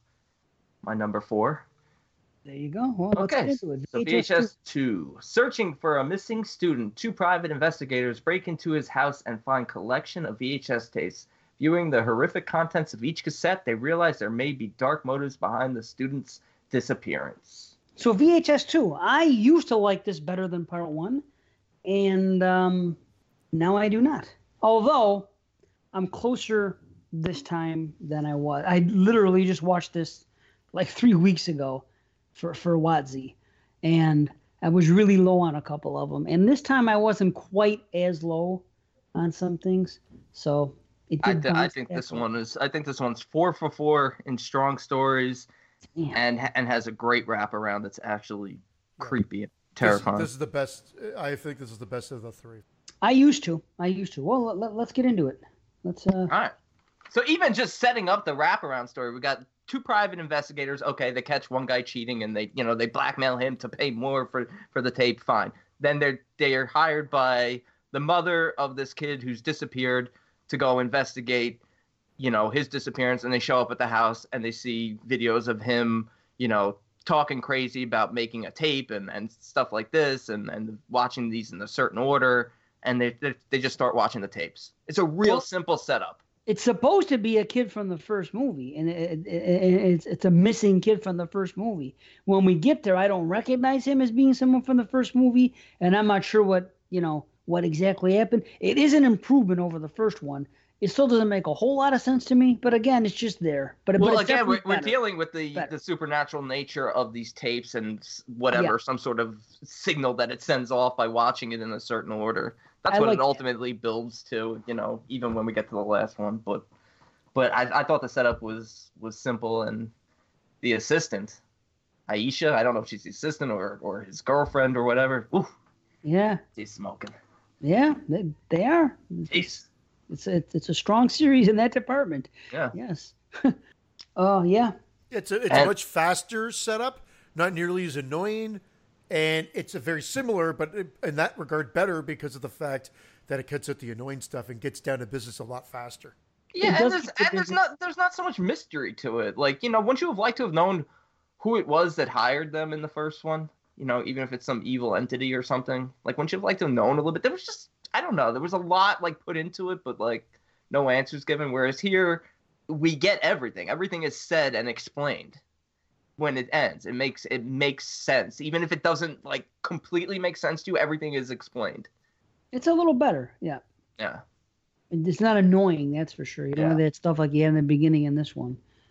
And I used to always think that, the first tape we get into here, the Phase 1 clinical trials, Adam Wingard's story, I used to always think it's the weakest, and I might still think it's the weakest, but it's really grown on me. I'm the opposite. I used to like it a lot, and now I don't like it as much. Really? Yeah, I'm just waiting for... I don't quite get... I don't know. I just have some questions about it. Let's get into it, because okay. I liked it. I mean, I like how they divvy up the ways we're seeing found footage. Yes, and that's this smart. one's an eye implant. Yeah. No, that's great. Good setup. They certainly vary it in this one. They really vary it in this one. Yes, and it's done well. But here's my biggest problem. It's set up early on. That he goes, when I'm going to be taking a shit, you're going to be watching. We're going to be watching everything you do. So how come after he sees the first ghost, wouldn't that just be an end to it? Wouldn't these people be watching to see what he sees? Nothing else should happen after that. The shit would hit the fan. It would not go on nearly as long as it did. If people are watching every move and it's such an important thing, and it's this, you know what I mean? All it would take is them to see that first thing, and he calls the next day. I know the difference between a glitch and a bloody face ghost and this and that. They wouldn't even be telling him that. Obviously, they're going to watch it. If he calls and complains, even if they weren't watching it live with him where they're supposed to be, because they're making it sound like it's real important, even if they weren't watching it live, they would definitely watch the tape when he called. And even if they were going to contest what the first ghost he saw, they would go back and look, and they'd be like, holy shit, he's right. What's going on? Let's get over there. You know what I mean? Nothing. Well, none of that. There's two things here. It's all happening very quickly. And number two, are they necessarily seeing what he's seeing? Well, sure. It's his eye. He's seeing it. The girl, that's the whole point of this. She even said they're always there. And that's another thing. So in other words, according to this girl, she just happens to see him leaving the place. So anybody that gets any type of implant in life, anyone that gets a hearing aid that's born without a thing, or gets any experimental thing to make them hear or see better, is going to see ghosts. So she decides just to pick him out of everybody there and go stalk him. Well, no. Here's where my line of thought was with that. Is that it's somehow related to the company that's doing this experimental eye thing. And that would be the reason why they wouldn't be in a rush to contact him, because they're part of like some sort of evil conglomerate that's conspiring, I guess, to do these crazy transplants that, have these types of effects on people. Because that's the only thing that really didn't make sense is how did she pick him out? Right. I do like the fact that it doesn't affect her the way it affects him, because she can only hear, so it makes it easier for her to ignore the ghosts and not be, not let it be known that she's aware of their presence, even though she hears them all the time, whereas he sees them all the time. But what I'm saying is, almost like the video camera in part one and in the woods one, just because, he sees it doesn't mean it's necessarily showing up on video, if you want to look at it from that perspective. I feel like there's a little bit of room to kind of fill in your own gaps here. But he's visualizing it, but it's not being recorded on their end. Yeah. But that is the weakest part of this story, is connecting it all and letting it make sense. I just think once they get back to his place, I do like the setting of his apartment and everything. And I mean, she might be my favorite girl in all the movies, Clarissa. And I can't believe he wasn't going to let her in. What guy is going to see that girl at his door and he's like, well, I don't know if I should let you in. I'd be like, yeah, I wish that would happen to me more often when I was single. Jesus. Some girl sees you at the store and follows you home because she wants you. Hey, come on. Yeah, when she was staring at him at the hospital, I would have gone back to her. Hey, how are you? No question about it. Yeah. Seriously. Yeah, and I got no game and I would have gone back. There you go. Yeah, a girl like that gives you a second look. Yeah. You're on it, man. Absolutely. No, I get that. But again, remember, he went home. All this stuff happened. He went to bed, woke up the next day, then went to bed again. And it happened. This takes over 2 days. I just can't see them not interfering. I just don't. I don't know. I don't get that. And it's not the end of the world. It's just little things like that I noticed that have just kind of dragged it down a little bit for me. Where before, I mean, there's a disconnect there. There is. There's something missing. But the actual visions of the ghosts and her with the uncle and everything, and once the chaos hits, it's fantastic and it's just crazy. And I compare this one to the Siren one, in that I feel like in this one, the camera work, even though we're dealing with an eye versus glasses, is much more controlled, and that's where they kind of tone down the shakiness of it. Yeah, I didn't have any problem with shaking in all three of these. And part one was the only one where, like, at times I was just like, Jesus, like, stop. Like, I get it, you're going for authenticity. It's almost like sometimes even in these, even in like a film like Cloverfield, I know like you got to get the authenticity. He's running, there's a giant monster chasing. I almost wish they would like ignore that fact and almost make it almost like Steadicam found footage, even though people would question that, it would just be more relaxing on your fucking eyes. Well, they can put music in film footage. I guess they can put Steadicam. Yeah, exactly. Yeah. At this point, Well, see, you haven't really said a whole lot. Yeah, because I forgot a lot of it. To be honest, the naked uncle. Why does it always got to be a creepy uncle? Yeah, you know why? Because she killed him. That's my whole theory. He molested her and she killed him. That's why he haunts her. Oh, he definitely molested her, yeah. Because you could say he wasn't a nice man. That's what I get. Distracts him. Well, that's why. Exactly. Yes. Because that's my theory right there. He's going to get mad if he sees her having sex with somebody else. And, of course, he does. And he's seeing his victims and she's seeing hers. But, again, there's all these people that get implants there every day. Why wouldn't she warn them all? Why wouldn't – I don't know. And just because it happens to her, how does she know that it's happening to everybody there that gets any type of implant? Remember, she was born deaf, she said, and then she got these things. Yeah, she got this newer cochlear implant, and, who knows, maybe she got it from the same company that did his eye transplant. Maybe. Well, obviously, she did. They're at the same place, but I'm just saying. Yeah, but that's eye transplants are fucking science fiction. Cochlear implants are something that's been happening for a long time. That's true. But this next level of sure, it's of implantation, we're assuming these are, from the same company that are like really advanced, that are opening up the possibility to hear or see this other plane of existence where these ghosts and evil entities exist. And once they know you can see them, they're going to torment you and ignore you. But she should be hanging out there 24/7, then warning everybody that comes in. But maybe he's the first. Maybe he's the first one who got this eye transplant. Yeah, but what about everybody that gets ear transplants and everything else that's going on there? Yeah, I you think she's going to everybody's house, knocking on the door and fucking them? But maybe she got a controversial ear transplant. I said the same thing. You did say ear transplant. Implant. Nobody noticed. Ear transplant. Oh man. But yeah, I don't know. I love it. Man, it breaks my heart every time when he can't get her out of the jacuzzi, man. Oh, I know. It bothers me every time. It's like, come on. It's a well done scene. I just don't particularly care for the ghosts just appearing and then they're gone. It's not. I don't know. It's just not enough for me, I guess. That scene is great. That scene is great with the uncle and being dragged in the water and all that. Yeah. Well done, well shot. Everything about it that's the highlight of it. But the rest of the stuff's just kind of, I don't know, almost generic. Just these ghosts appear for a second and then they're gone. I don't know. I like it. I like that she talks about, there's a little girl in here. I heard her when I came in, and ultimately she's the one hiding under the covers. Like, that makes sense. It's very childish, True. I love when he cuts his own eyeball out. I don't know. That is great. I think that is cool. I think it's a solid, little entry. I mean, I think this is something that would probably benefit from a little bit longer of a longer feature. Feature. You know, I don't know. I might go up a little. Might be more sci-fi. I might go up a little more. When I did this with Watson, I gave it a 6. When I watched it this time, I gave it a 6.5. After this discussion, I'm going up to a 7. So I've gone up a full point between the last 2 times I watched it. So there you go. I just wish, like you said, I just wish there was a way to like you said, to understand like how she knows all this and to how many people it's affecting. Because it almost feels like it's not like she makes it sound like it's affecting those who are having these transplants and these procedures done, but it's really almost like the individual person themselves, like they're more susceptible to another plane of existence. Yeah, but here's what doesn't make sense. It's only the way I see it. It's only people that you've killed. So you think everybody's killed somebody? She killed her uncle, and he killed these people in the accident.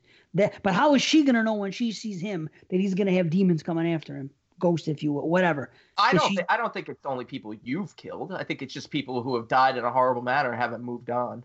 Oh, see, yeah, I don't see that. I think the people that he sees are his victims from the accident because he had a car accident. He killed these people. That's why they're bloody. He killed them, so that's why they're tormenting him. And now the uncle, she killed him, and that's why the uncle's tormenting her. I never saw it that way. You know, I actually never even saw it that way from the uncle standpoint. But I like that idea that she killed him. Like I definitely knew he did something to her, and he wasn't a good guy. But that makes sense, you know, because he's in his underwear. She probably killed him when he was molesting her. I think that's what happened. So yeah, but I never thought it from his standpoint. I just thought he was just open to this plane of existence where, you know, he's seeing, you know, children who have been killed and, you know, just angry spirits who have unfinished business on Earth. I don't know. But either way, solid first entry, 7.5. Yeah. 7.5? Right on. What about you, C? I feel kind of guilty. I mean, I've remembered more now that you guys have talked about it. Everything that you've said, and I'm like, oh yeah. Here it plays out. I liked it when I watched it. I had no problem with it. I will just say that it's a 7 out of 10. Again, I didn't have as many questions as you had, but I do like Dave's explanation of thinking he was just being hunted by the guys that he killed. And did it say how? Did it say that like anything details about the accident? I know he talks about being in a car accident. Did it say any details about that or no? I don't exactly remember, but I can tell you this: I didn't know or I didn't think that it was his victims in the accident until I did with Watson, and then Watson told me that's what was going on there, and I was like, wow, brilliant! I never made that connection. So ever since then, I'm taking that as fact because I love the idea of it. But I like the idea of it. I don't know if I'm on board with it yet, but I love it as an idea. So well, they look messed up. Cheese plate there. What is he eating? Who's eating what? Wait, I don't have my screen. I'll tell you what. Looks like he's cutting into his own dick. I'm trying. He's eating a Vienna sausage. It looks like he's sticking the fork into his cock, and then he's sawing it off with the knife. He looks like the dog in VHS. He looks like the dog in VHS Viral. Dude, I can't believe, like, I still think that might be the funniest thing I've ever seen in a movie. No, he's eating his own dick. We'll get there. to it. I'm trying to be on the DL. I got hopefully pork we'll get there fast. Potatoes. He's eating a pork chop. I'm eating dinner. My wife literally. The only podcast where the guy fucking eats pork chops on. Hannibal Lecter over here is having a pork chop. My wife made dinner and brought down a plate. That's nice, man. That's nice. I wish somebody would bring me a pork chop. You hear me, Dad? Dad, pork chops. All right, a ride in the park. Eduardo Sanchez. Dirty's brother. This one. What? This one grows on me every time I see it. And the fact that it's a fun flick. I love zombies. And this is one long take. Am I right? There's no cuts in this, right? No, they've got to have cut. It's just probably masked really well. Well, however they did it, I love it. Because it goes out of the car. There's no way. If it's masterfully done, just put it that way. Okay. All right. Yeah, I didn't. All right. Yeah. But I like this less and less every time I watch it. Really? Oh, it doesn't do anything for me. Well, again, it's a simple, maybe more clever. Maybe that clever idea. A little more meat in the bones. This one's a little bit more simple, but it's in the style that it's done that elevates it for me. GoPro, a little GoPro helmet cam, just zombie outbreak, just POV style, mayhem, good gore. Birthday party attack? Man, I would have loved if some of those kids got killed, though. Yeah, it's like 3 seconds long. Yeah, but we're dealing with a short here. This one's a really short. Yeah. This is a JP of shorts. And it's still too long for me. I just... I don't know. It's not my cup of tea. It's a very clever idea. It's nice to see something from the point of view of the zombie. I do like that, and there are some pluses in it. But dude, that run over with the car POV. Oh, seeing underneath the car. That's what I'm saying. That's well amazing. Done. Yeah, I always check out. It just seems to go too long, and it's just repetitive run of the mill zombie stuff to me. It just doesn't. I wish it did more. I don't know why. Just for me, I really don't ever get tired of zombies. I've learned that I don't either. Yeah, right. Especially this year. We'll get to 2019, man, because they just keep churning them out, and I'm a sucker for them. Yeah, last year, even the last couple of years had some strong. Stains and Sands Red. There were two. What was Ravenous, The Cure. Ravenous, Ravenous. Cargo. I liked those. Those weren't run-of-the-mill zombie stories. Those were not run-of-the-mill zombies. What elevates this is the POV of the zombie, the GoPro cam, and how it's constructed. Yeah, it's a linear story, but it's so well done. That's what elevates it for me. And it doesn't overstay its welcome to me. You're saying it drags out. It's funny how we're so different from what we were talking about in part 1, and now we're here, because this was really good. Dude, this had to be like 15 minutes max? He gets on the bike, he talks to his girlfriend saying, he just wants to take the bike for a ride. He starts biking, he stops, he gets attacked by the girl, he turns, he attacks the couple, they all head for the party, they attack, he get run over, he butt dials the girlfriend, he hears the girlfriend's voice, he feels, he still has a connection with her, and he realizes that he's a monster now, and he blows his head off at the end. It's sad. Yeah, it's sad, and I just think it really doesn't overstay its welcome. That part is sad. Shakespearean. I think it's called Shakespeare. Fuck off. Okay, I mean, there's again, that's it. But there's some good gore, and like you said, that POV of getting hit by the car. They really take what we have come to expect in certain zombie films and play with it from the first person point of view. POV, excuse me. Point of view. POV. We're fucked up tonight. POV of the zombie. It's good stuff. 8, and that's 8 from 8 out of 10, and that's from literally like I said, the orchestration of the piece. Don't apologize for that 8. It's a solid 8 from technical and just quick enjoyment, not taking itself too seriously, good gore, fun little short. Would not work as anything else. What, Dave? A 6? Yeah. The 6. Oh, my Lord. It just does not grab me. I just get tired of it quickly. There are a few good points. I do like the gore when we see it. I do like the fact that he bites into his own arm. It's something you haven't seen. I don't know. It just does not grab me at all. I just find myself losing interest quickly. I don't know. I like that everyone got in the car and took off. Everyone packed up the kids and took off, and there's just one girl crying over her dead boyfriend or something. She's just cowered there in the corner. Nobody's get in the car, let's go. Is that the one he crawls toward? That's the one he's crawling towards, and then he gets the phone call. It's kind of poetic. Shakespearean. It's a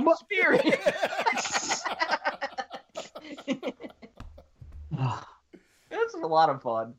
Yeah. It's a lot. I like the fact that they puke before they turn. That's kind of cool. That's something. Yeah. But you know what that puke reminded me of, and I'm surprised you said you liked it. Wasn't it you who always hated what's his name? The kid at the beginning of Trick or Treat. Who eats the poison candy. Yeah, it's way too much. Yeah. I love that.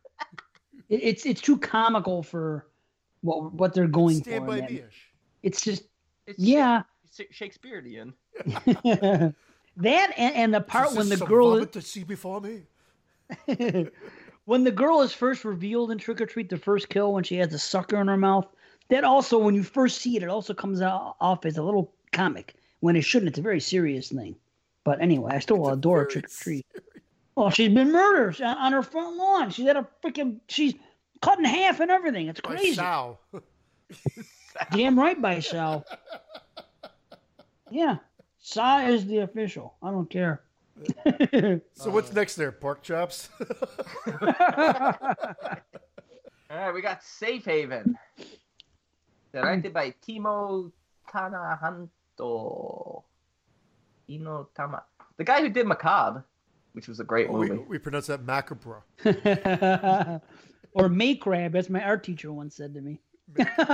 Well, I was doing this thing when I was a kid. I was in like 8th or 9th grade, and we were building jars out of clay, like big cups. So I put a skeleton on it, and then when I was a kid, in our minds, the beginning of Texas Chainsaw Massacre, he does say the word macabre, but in our minds, me and my buddy, because we used to watch it all the time, the line in that opening part was all the murder and macabre. So we always used to say, because we got a kick out of the word macabre, and we used to always say all the murder and macabre. That line is never actually said in it, but that's what we recalled it as. So anyway, I have a picture of I carved a skeleton in this clay glass that I made. Well, cup, not glass. Obviously, it's made of clay. And then I was gonna, and before I did it, you got to put it on paper what your idea is. So I wrote like murder and macabre is what I wrote, right? And then the teacher was telling me, he goes, why don't you do it like this? He goes, why don't you put murder on top here and Maycrab on the bottom? He said, Maycrab. Hey, the Maycrab are in season again. I don't eat seafood, but the Maycrab are very delicious this time. He was our English teacher. The Maycrab. Actually, that's what the May Queen caught. A case of the Maycrabs. Believe me, there's a lot of idiot teachers out there. One of my teachers, I don't know, I guess it was psychology. We were talking about serial killers, and we were talking about Son of Sam, David Berkowitz. She would refer to him as Sam Berkowitz.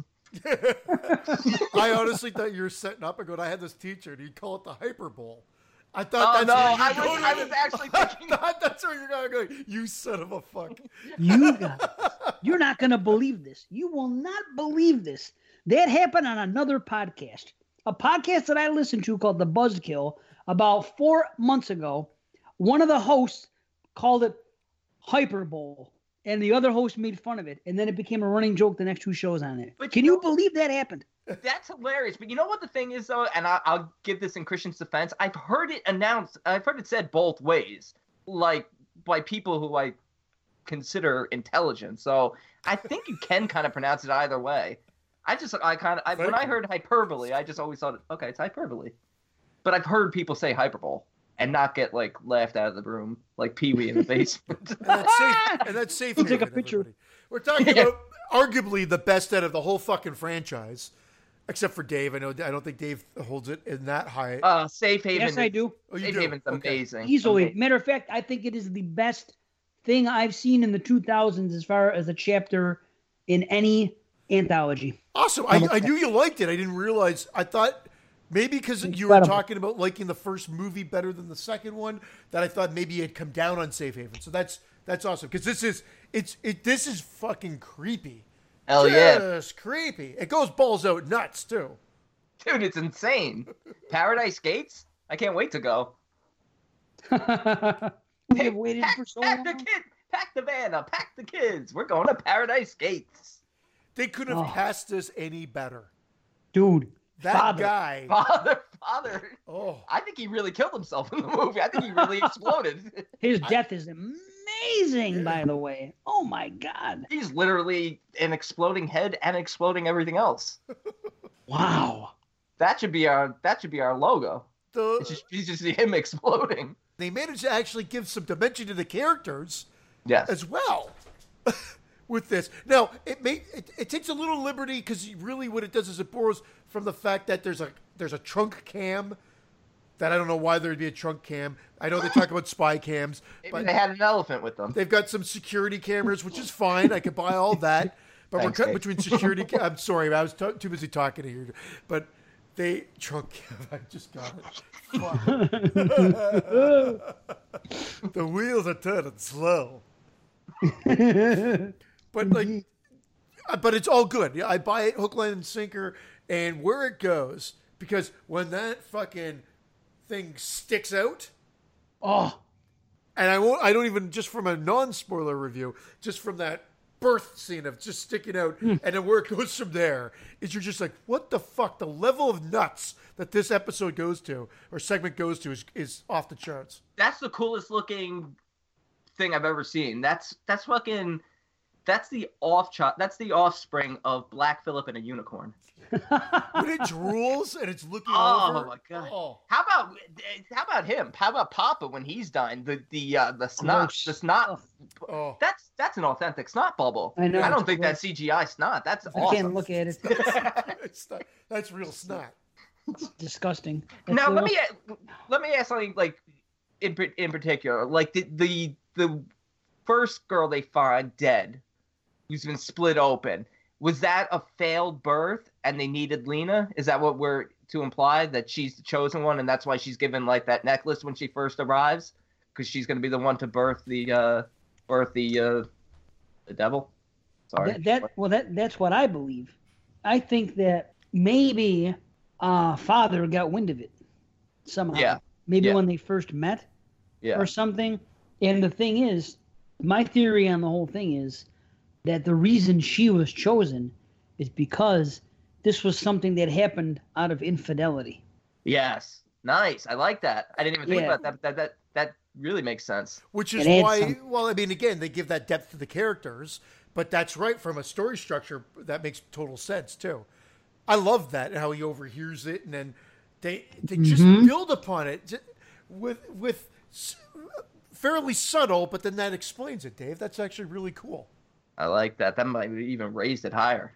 Wow. It's great stuff. I'll tell you what always creeps me out, what's well done is when they get there. And did the other little girls help you make that? And she says, well, I'm not a girl anymore. Father took care of the girl. Hey, and then they hushed her up. Yeah. And they're like, hey, shut your mouth. Go play. Yeah, dude. That's well done. I'll tell you that. It's so believable. Go play with Clarissa's uncle. In the uncut version, she's wearing the cock that was ripped off in the first segment of VHS. She's wearing it as a GoPro on her forehead. Like a gonzo. Like a Nice. My only complaint is actually the end and the thing speaking and what it says. It's almost like comedy that it would do that. Yeah, it's a little. I wish that didn't happen, but that's the most minuscule of complaints. Everything else, the pacing, the effects, everything about the cult, the gore, everything about it is freaking top notch. I think it's just fantastic. It could have ended with the honestly, with when the car was rammed and then they show them all bloody inside. If you just saw like maybe like the the hoofs were walking towards the car. Or just heard the sound and just ended. I do agree. Like, even though I love the look of it, it is kind of. It's almost like he's like really cute. Like, right. Like he's like I want a stuffed animal of him. I find it terrifying. I know what you're saying, but he was terrified. He is terrifying, but it is a little bit comical in a sense. I understand what Dave's saying, but I still love it. But I do get it. You didn't need the Papa. We know it's his Papa. We know he's. Yeah. It just took it to a place it didn't need to go. But man, the killing just, the kids are poisoning themselves. Everyone's blowing their heads off. It's nuts. When Father kills that first camera guy because he won't shut the fuck up. He slits his throat, right? That one? Yeah, he slits it. Dude, that is insane. That is amazing. Yes, it is. It's literally like 15 minutes of like the most intense violence I've ever seen. Doesn't the blood spray across the camera? I think so, yeah. Yeah, the one lens. Yeah, it's insane. It's insane. Like from a segment standpoint and being like such a standout for all the series, I gave it a 10. I think it's just like a perfect segment from an anthology. I agree. It is a 10. It's phenomenal. Yeah. All right. I'm right there with you. 10 out of 10. But let me just say the birth of the beast is amazing. Yeah. I think it's the head being blown off, the close-up head blowing off is phenomenal. The casting, like you said, they couldn't get anybody better to play this guy Father. He almost looks like I believed it. If I saw that guy in the news, he led a cult, I wouldn't even question it. And his explosion is one of the best effects I've seen in anything found footage. I don't know how the hell they did it, but it's amazing. And they didn't waste any time. They literally sit down. They're like, wait, so you're talking about this as like a metaphor? He's like, no, literally. And then 2 minutes later, they're back at the compound. He says, it's time, and it's time. And shit happens. And he just stands up and starts to... He's like, it's time. But I love they combine stuff because they combine the interview with security cam footage, with trunk cam, elephant cam, and everything else. Like, they combine it quite well with, like... And it works. Yeah. It's great. How about that couple that in the middle of all that mayhem... You see a couple fucking, and there's blood going all over the place. Oh, yeah. I laugh every time I see that. Yeah, I don't think they're doing it right. It's not supposed to be that bloody. Brandon's taking copious notes. I actually watched it with my dad. I'm like, Dad, what's going on in there? That's how you're conceived, son. Like, that's your mother and I. We call it blood fucking. Blood fucking. Blood fucking. I gotta blood fuck you. Oh. Yeah, Anyway. good stuff. It's craziness. Everyone's zombies. Zombies, too. Everyone becomes zombies. Yeah, they all come back. Everybody dies. Every one of them comes back. And it's funny because he even talks about how they don't look upwards to the sky. They look forwards because their paradise is here on Earth. So they're coming back as it's like undead, immortal creatures. Yeah. So it makes perfect sense. It's really, like you said, it is the best one in the franchise. I think there's a close second, and we're about to get into that one. And that is The Slumber Party Alien Abduction, directed by Jason Eisner. Treevenge. Oh, really? Well, he's great at shorts then. Treevenge, Turbo Kid, Hobo with a Shotgun. Oh, in summer of '84? Really? Same guy, huh? No, but I thought the guy that did Turbo Kid was the one that directed Summer of '84. Oh, I'm sorry. He was the producer on Turbo Kid. Okay. My bad. Not that guy. How about when that guy's crawling on the ceiling and shit in that one? Oh, it's fucking great, ain't it? Oh, yeah, we didn't bring that up. That was crazy. There's so much stuff you can bring up on this. It's I totally forgot about that. Yeah, it went completely nuts, but in a good way. Yeah. In a it just gave you everything. But it never seemed like it was like, I don't know, excessive. It made sense. It fit in. It wasn't like, sometimes you watch something and you see too much of something, like, they just threw that in to be crazy or whatever. It all made sense for the situation. Why not? Because it's evil. You know what I mean? Why not have a guy crawl on the ceiling as something else? And when the beast is going down that hallway, it's so cool. That was Lionel Richie. Lionel Richie? Oh, oh, what a feeling. Yes, crawling on the ceiling. Awesome. And how about the fact that the beast catches him on foot while he's driving away? Yeah. That's terrifying. I love it. Sorry, see, we had to go back to it. There's a couple things we didn't mention. Yeah, you left, we went back. Yep, it's amazing.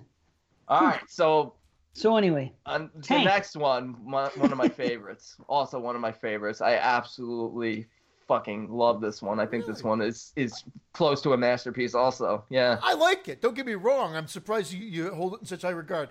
Dog Cam was okay. I love Dog Cam, and I fucking love Tank, man. Tank is a fucking loyal dog. Mm-hmm. Yeah, it's so sad, but man, he fights for his family. Heartbreaking. It looks like they really killed him. But they had to do it that way in order to get the kidnapping working. You know what I mean? Because you can't have him keep the camera freaking going up into space. It's got to drop. Something's got to drop. No, this is the one that I feel like builds nicely, has great scary moments, but almost overdoes it with the burn and the lights and everything. Dude, it almost too much. Is epic. I love but that. It's almost too many. Oh, they do it like 3 times, I think. Yeah. Then one two or too three many. times. I love it. That might be my favorite part of it. Is that sound? That sound is more terrifying than anything you can see.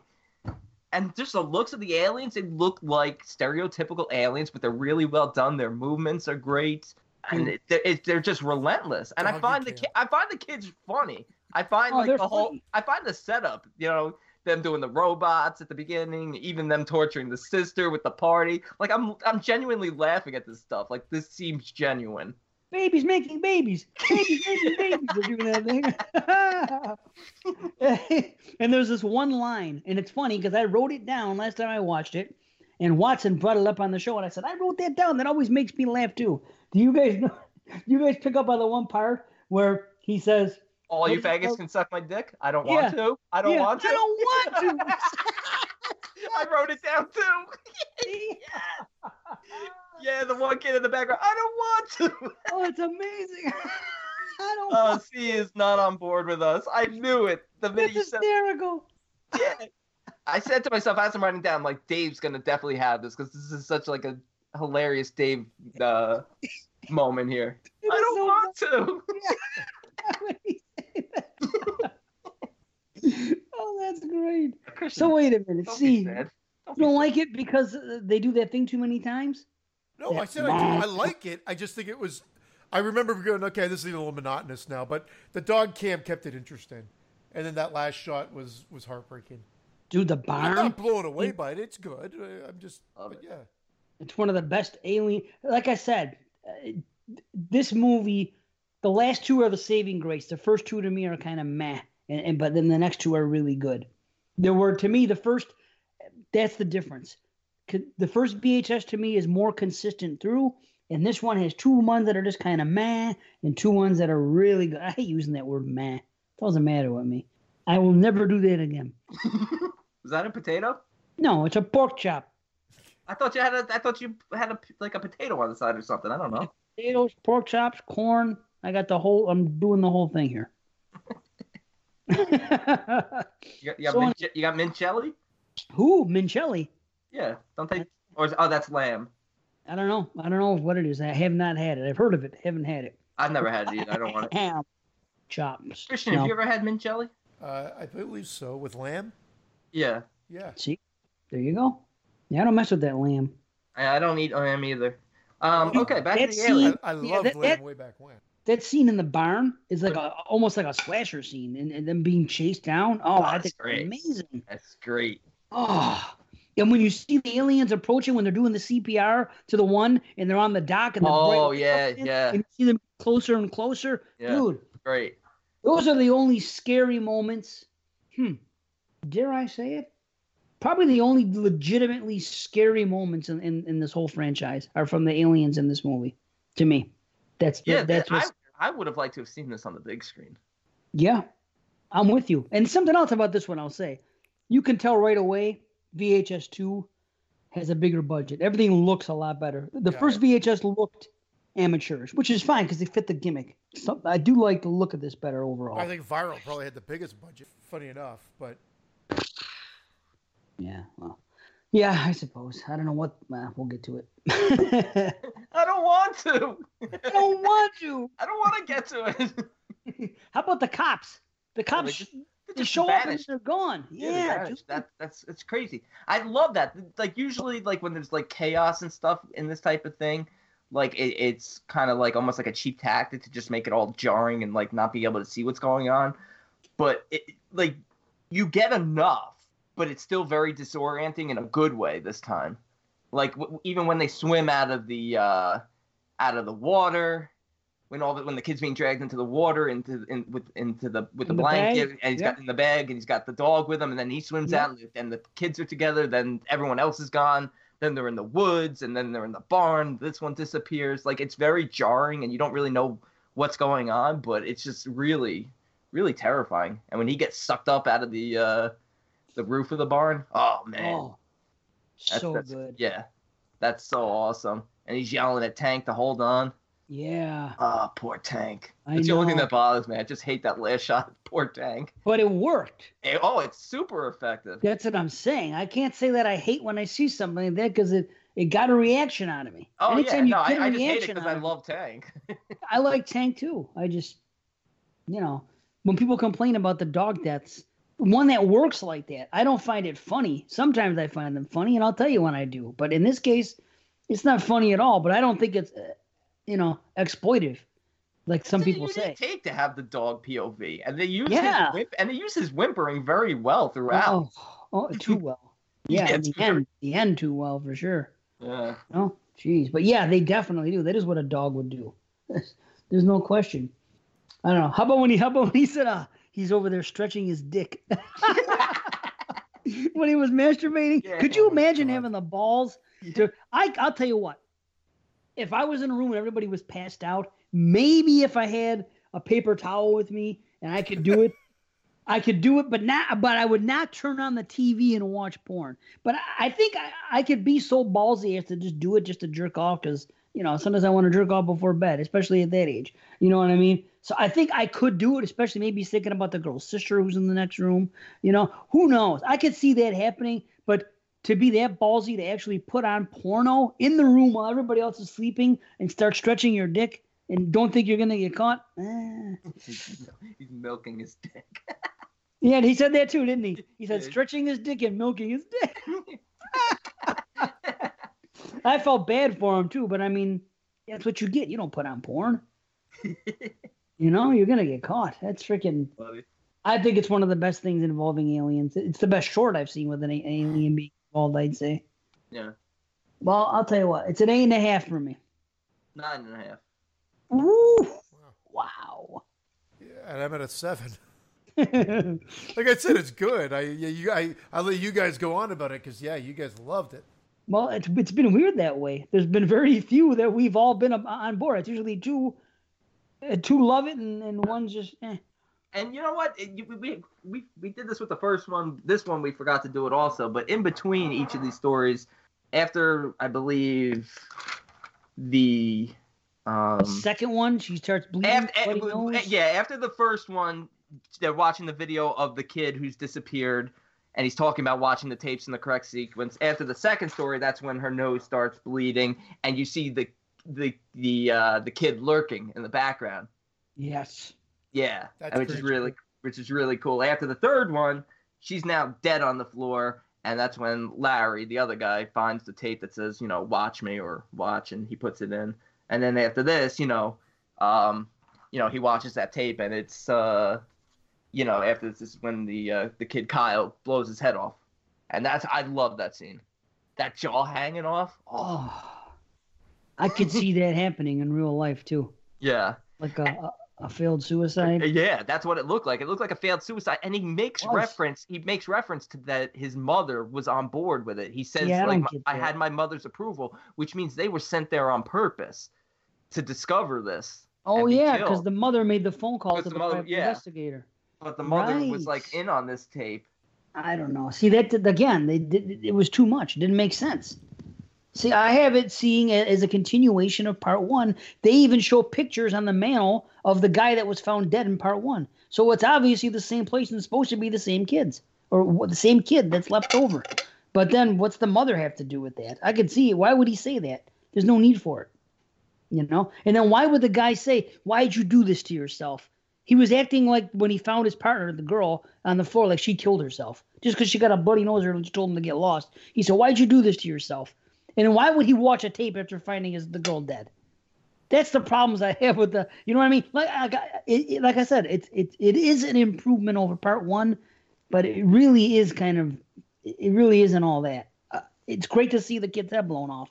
I like it that she comes back, she attacks him again. It's everyone turning into these crazy psycho zombies, which I mean, even though it really doesn't make much sense and it's super cheesy, is the overall huge wrap up in the third one. It's sort of like the signal has now reached this global scale. It starts out third. I'm going to tell you right now. But that's exactly what it is. I'm going to tell you right now. I like the third better than the first. But I like the third just as much as the first. What was your overall rating, guys, for this? Because I we never did that. Mine was an 8 out of 10. I'm going to go 9 out of 10. Out of for VHS 2. Mine, it was a 7.75, but because I went up a little on the 1, it's up to an 8 now. So an 8, an 8, and you're a 9. Wow, cool, man. Yeah. All right, VHS Viral from 2014. A Los Angeles police chase sends a fame-obsessed man on a wild ride to save his girlfriend from a cybernetic terror. Is that what this was about? Dude, can anyone make any sense of that wraparound? Don't even get me started. No. Don't even. I don't get it. We just begun. Let me. I don't care though. Although they do go back to that wraparound quite a bit. Actually, the segments in this movie I quite enjoy. The last one. You enjoy that last segment? That is the fucking worst thing. That belongs in Creepshow 3. With the skateboards? Dude! No, it's creepy. I think that's my favorite one in the movie. What? What are you... Except for the one jump the shark moment where the skeleton gives the finger. Guys, these are all very consistent. Nothing's great, but I'll give Zoltan. What the fuck's the first one? Dante the Great? Zoltan. What is this, big? Yeah, Zoltan. He's thinking of that. He's thinking of that guy that we saw on the freaking VHS one. I like this one. Oh yeah, Pappy. Zoltan, or sorry, Dante the fucking fuck. Dante the Great is fun. It's a cool concept. It's a really cool concept about this cursed magician's cloak. It jumps the shark with being. I know you're talking mockumentary style, but there are shots that are not from any source material that are just movie shots. But I'm okay with it. I go, that's why Dave hates this, because it jumps the shark and it's not even, there's nobody filming this. Dude, but how about the assistant? Another beautiful woman. Yeah. Tons of them. I agree. That's great. But when I saw this movie advertised the first time, this is back when I first still watched trailers. And I remember seeing this trailer, and I remember saying right then and there, this next movie is not going to be good. Doesn't look anything like the first two. And it wasn't like the first two at all. You have a great concept. They completely abandoned everything. It's like they said, you guys get together, do this. Let's write a couple good stories. Do it. It's like a knockoff. It's like comparing Paranormal Entity to Paranormal Activity. That's what this is. It's so funny. I didn't think that at all. And I avoided this all this time because everybody was so many naysayers. I put it on and I thought, this is fun. It's not going to change the world. It's fun. If I go back, it's not going to change the world. Not like part 2. That fucking saved hunger. There's a bunch of orphans now that have parents. No, look how many people Father saved. He brought them to like this next level of existence. When I give my grades, my ratings for a couple of them, you're going to see that I don't hate that. There are two major things that really put a crimp in this. But again, first things first. They abandoned everything that was great about the first two VHSs conceptually. That was gone. And then the first one you put in is it's not even found footage. How is this? But the other two are, so you can't really say they're abandoning it because barely. In the wraparound, they're at least doing it via phone. I mean, granted, it's crazy and it seems like a Lifetime movie with them on the bridge at the river, the dried up river with the love and all that, and the cheesy, the Ice Cream Man music. But Dante the Great, the way they tried to save it with the videotapes that makes absolutely zero sense, this is my biggest issue, is why did he keep all these tapes in this of all these killings and stuff? Why would he record any of it? Why would he record him throwing his freaking cape on these women and murdering them? Because they needed found footage to show it to police. Dave, come on, if you're going to have a problem with this, you're going to have a problem with the whole movie. That's your found footage. That's your found footage. Because Scarlett. But still, bringing that to the police. There's no sense. If you're murdering somebody, you're not going to freaking record it. That's the last thing in the world you're going to. I agree. But that's how they're saving the found footage. Wait, I understand. Things fucking last. I understand. Why would you record that as a murder? It's a good concept. I like the cape and that he actually found power in this cape. It came from a trailer park, and then he became a great magician because he found this magic cape. That's cool, and the fight at the end is great, and everything that happens is cool. I like the couple that were in New York. They're like, we left the auditorium, we wound up in California. I kind of fucking pissed, but it's awesome. Yeah, that is great. That's awesome. That is good stuff. But the thing is, even half of the stuff is not found footage in the slightest. They just happen to have a camera there. And half of the stuff that is found footage, it would make no sense why that'd be.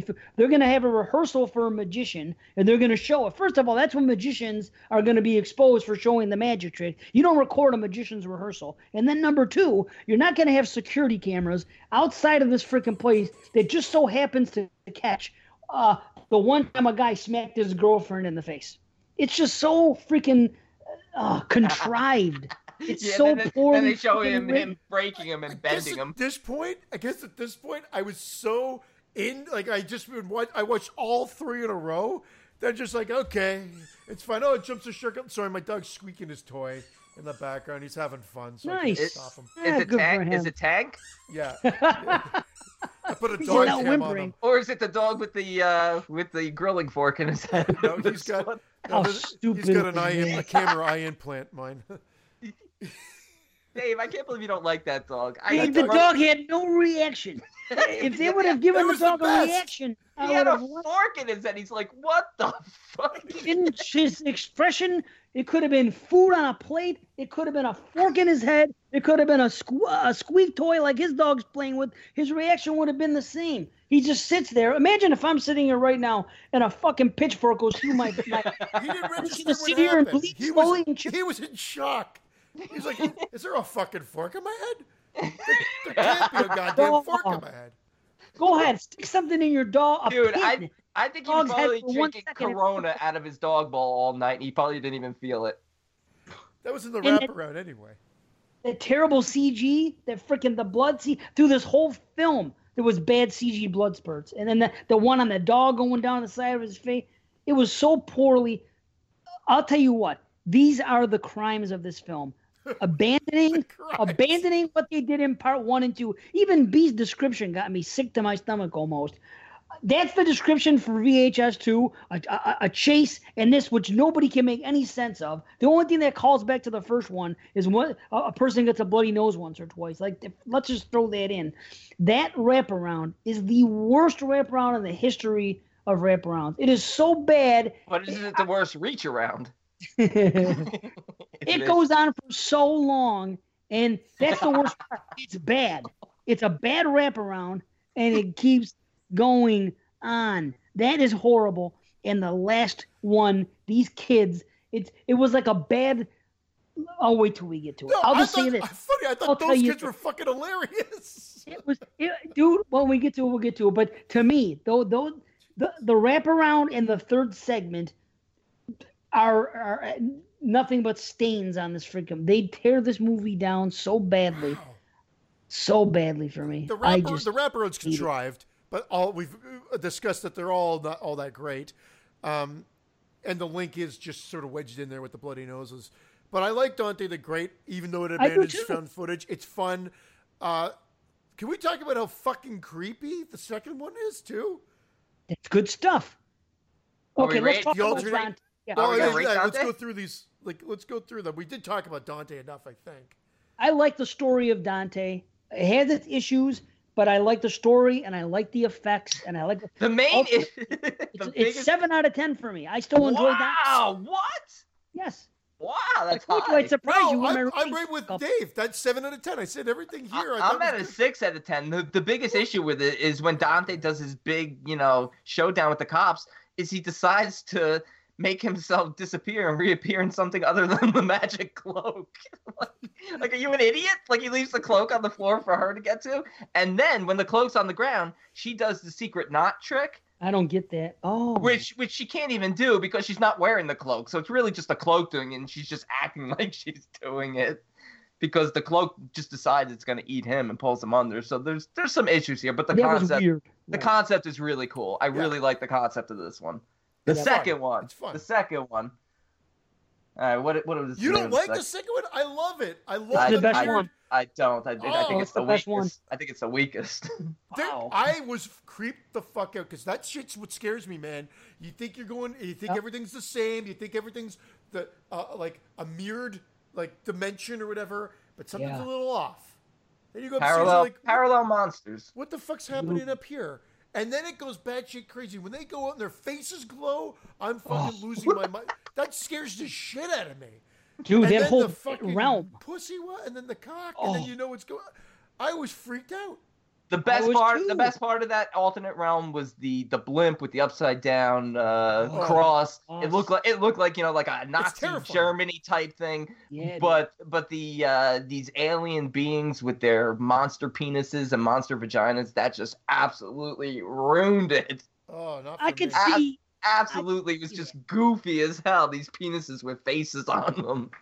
I can see why that might bother someone, but when they're on the other side, and they had the thing on the TV going on, and whatever situation they have going on with the other. Snuff film. That's snuff film.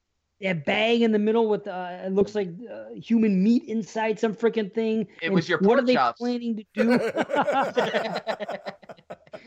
Just, I want to know how the other side works. It's like an evil place to be, and they're getting together doing all these rituals and all these things that to them are normal, but to us are evil, and it's scary. I'm with you. I want a whole movie just on the other side, just on what's going on there, because actually though, I'm glad we don't have a whole movie, because what my mind comes up with is probably worse than they can put on film. I'm thinking about here's why it doesn't work for me, and maybe I'm the only one of the three of us who watches this particular show, but there's a show called The Man in the High Castle.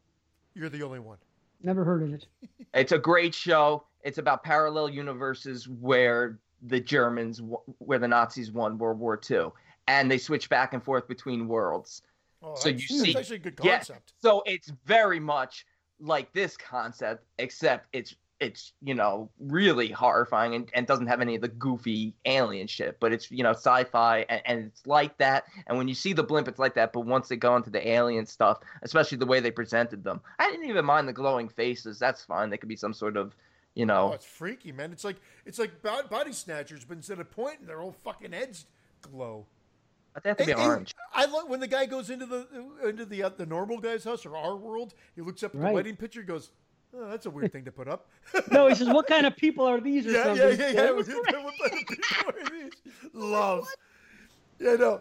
But it freaks me out, man. I have this dream, a reoccurring dream, that like I'm driving down like a country road, and I come over this bend, and there's this giant fucking like structure, like a castle or something like that, but in the middle of nowhere, and it freaks the shit out of me. Oof. I just don't like that stuff, and this reminded me of that blimp coming with it. Just I know, man. That nightmarish dystopian future type stuff just appearing out of nowhere. But evil. Evil. Those. Something is afoot there. I want to know how come when they're on that television, the things that are on that TV also seem like they're the things that are going on outside the thing. And then there's some noises going on. It sounds like sex. I don't know. But he goes, "What is that?" And she goes, "What do you think it is?" Like, we don't really get to know what it is, but just what type of horrible things are being done in this alternate universe. It's just. Maybe it's hell. What would that look like? It's some sort of snuff film playing and someone being burned at the stake, and you see them like as a skeleton, some sort of like ritualistic like burning, and it's horrifying, and they have like the pentagram with the meat, so it's definitely like evil, sort of otherworldly. So yeah. But what were they gonna do with those guys? The two guys are there and waiting for him to start, crazy threesome. And he did. They were dogs all over the place. Oh. Yeah. Dog Fart presents.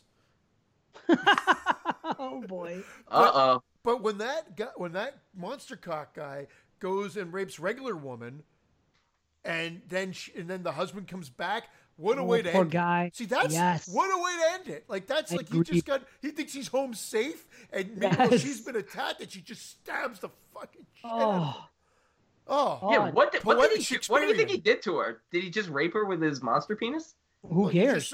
I guess. What would you do? What would you do? I mean, think about it. It makes perfect sense that she would kill him. Like, she doesn't realize it's not the other one. Oh. I don't know. It got too goofy with the alien stuff, but I love the concept of it. And like I said, seriously, The Man in the High Castle, it's an Amazon show. So if you have Prime, it's 4 seasons. The 4th season literally just popped up on there a few weeks ago, and it's the final season. It's a brilliant TV show. No, it sounds brilliant. Great, man. It's a brilliant TV show. Check it out. I haven't finished it yet, but it's a brilliant TV show. And it's sort of this type of concept, parallel universes, tapes are involved, shit like that. So it's sci-fi. No, I'll check it out. I'll check it out for sure. But nothing scary like this, though. What's going on in this other universe? It doesn't feel like that at all, does it? Like meat hanging and freaking weird shit. No, it's Nazis. It's Nazis run the East Coast and the Japanese run the West Coast. Oh. And they won World War II. Pretty wild. Yeah, pretty wild. Well, with Nazis, anything goes, because sometimes the occult is tied to Nazis. So I thought that maybe The weird thing is, in the show, is one of the most likable characters happens to be a Nazi. Oh, really? Yeah, but yeah, I don't know. I did not see that coming. Anytime I talk about this movie, after I finish talking shit, I always highlight the middle one. I go, but if you're gonna do anything in this movie, watch that middle one about the peril. This is only the second time I've seen this. First time I saw it, that's what I took from it. That the middle one is one of the better ones of the franchise, and for that reason, it was worth watching it. Wow, they just didn't go alien genitals. It would. I don't feel alien at all. Well, I guess I don't know. Just don't go monster genitals. Don't put eyes on your genitals. It would have been. Why can't their genitals be different in a different place? Genitals. I don't know why. Like, although I do like what she says right before she, puts his head in her vag. Something about her exercising the domestic abuse law. Yes! Oh. That freaking, just that statement freaked me out. But then it looks goofy with her vagina swallowing his head. It's like, oh, it looks amazing. I want to be part of it, but I'd be running for the fucking hills. I never wanted to be a head more. So Dave, where did you come in at? You said this is your favorite one of the batch. Are you a little higher than Dante the Zoltan? Yeah, 8 out of 10. Yeah. Well, see, that's great. You're a 7 and an 8. Wow, so far. man, yeah. I'm 7.5. But I really enjoyed it. 6. This guy, didn't he say that he thought he liked this one the most? Get the fuck out of here with him. I'm giving these higher scores than I gave some of the part 1s. That's, I guess, somewhat true. I gave 2 6s so far. There's only one more story, and they already said it was one of my favorites. Oh my God! I couldn't even tolerate it.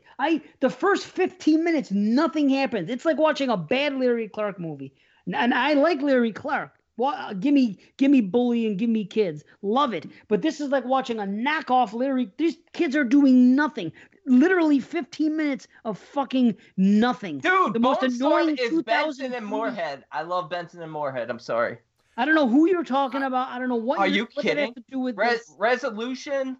Oh, okay. I thought they were talking about characters. Reckless. How is this Benson and Moorhead? Kids throwing fireworks around and talking shit to each other for 15 minutes, doing absolutely nothing until they go to For whatever reason, I thought these kids were engaging with their nicknames. These kids are awesome. I liked them. I thought they had great fucking dialogue. You're talking about the kids in the part 2 with the alien ones. I thought their dialogue was great. He's like, what was it? No Money Kid or Taxi Kid? What did they call him? Like they had crazy nicknames for him, and then they kept calling them that even after they're bashing the cult members in the heads with their skateboards. I don't know. Dude, they fight the cult members like 3 separate times. They just keep resurrecting. The kids keep fucking shit. Like that would ever happen. Like these freaking idiots who couldn't even probably jump rope if you gave one to them are gonna freaking be able to beat these freaking demonic freaking things that were summoned from some Mexican voodoo or some shit like that. You know they're gonna weird? be able to beat these 10 things with 3 skateboards. You don't even see anything. It's like those 2003 freaking early 2000 shows on MTV. Oh, dude, it's everything bad. I can't say. It's worse than any of that. It's just the most annoying thing, the way it's filmed and I think you get some good kills. I think you see some decent stuff. I liked it. I was like, man, really, people shit on this. I thought maybe they shit on it because they thought they copped out by making it only an hour and 15 minutes with the shitty wraparound. Oh, but no, I thought all 3 stories were good. Like I gave it a 7. 7.57. The stories themselves were good. The wraparound weak, but I was like, in, out, done. I'm shocked. I am shocked. I think it is the worst thing I've seen in any anthology since Creepshow 3. I think it is piss poor. The worst. They use guns. 20 minutes they do nothing, and they use swords. And the skeletons are creepy looking, and it's like 40 minutes long, and there's like 5 minutes of good action. They do nothing. There's 15 kids. minutes of build up. Stunts. I don't want to see that. I shit. watched Creepshow 3. Creepshow 3 was brutal. This is heads and tails. I would rather watch the entire movie Creepshow 3 than watch just this segment if you put them in front of me. Oh, that's a Patreon perk. Get them do it, boys. I would have liked to have seen the full creature that comes out of the sewer, though. That was cool. Yeah. I liked one thing: the skeletons. That is the only reason I award this thing any points is that it was filmed and there was skeletons when they came them. back the second time. I liked it. They fight them as cultists. They fight them as sort of like zombies, and then they fight them as skeletons. I thought it was cool. They're using the machetes that the cultists are dropping. They're using their skateboards. One guy has a gun, and he goes and he saves his friend. I like these kids. They're just fucking shit up. It's a fun. It was so long. Dave, I'm so surprised. It's borders on the wrong side with that setup, but I just thought that they gave those kids a bit of personality, a little spunkiness to them, and it worked. The girl, hey, your sister's following us or whatever. Like, I don't know why they were just. I like them, very much like the kids in the Alien, just talking shit. I can't be alone in this.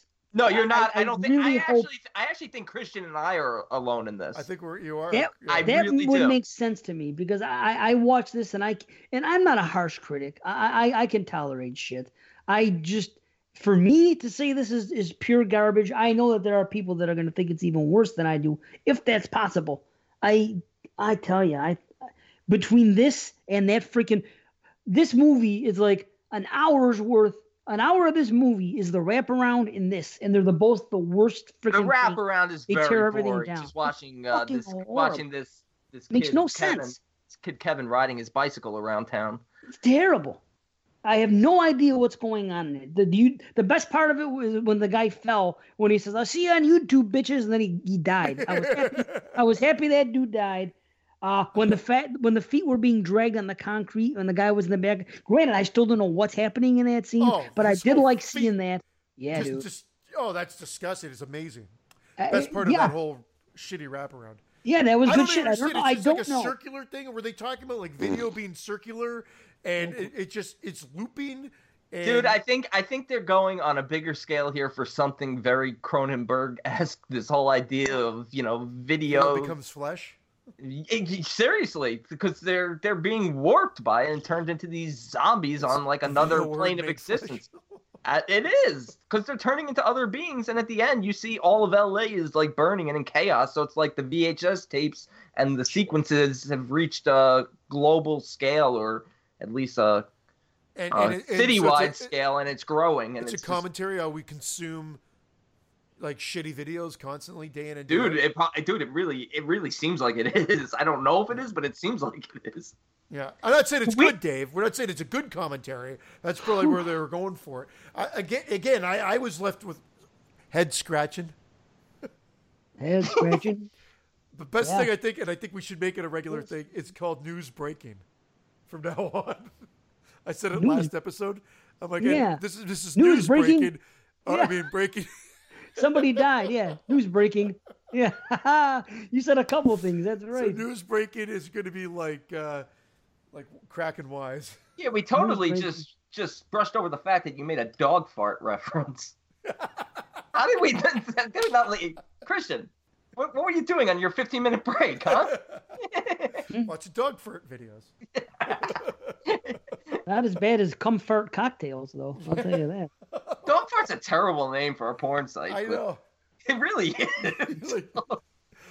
is. You're reading it going, I don't know. Why do I have a massive erection right now?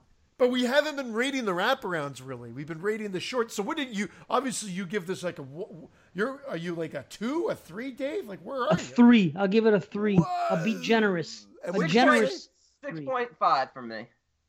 So you're just hovering at about a 6.25 for this movie. Yeah, I'm right at like with the wraparound drops it down for me a little bit. I'm probably at like a 5.75 total for this movie. I was at like a 5.5, 6 for the first one. I don't think either one are that great for the first. I'll say that based on the doing the average, I'd be at a 7. But yeah, the wraparound, I'd bring it down to like a 6.5, 6.75. If I overrate the whole movie, yeah.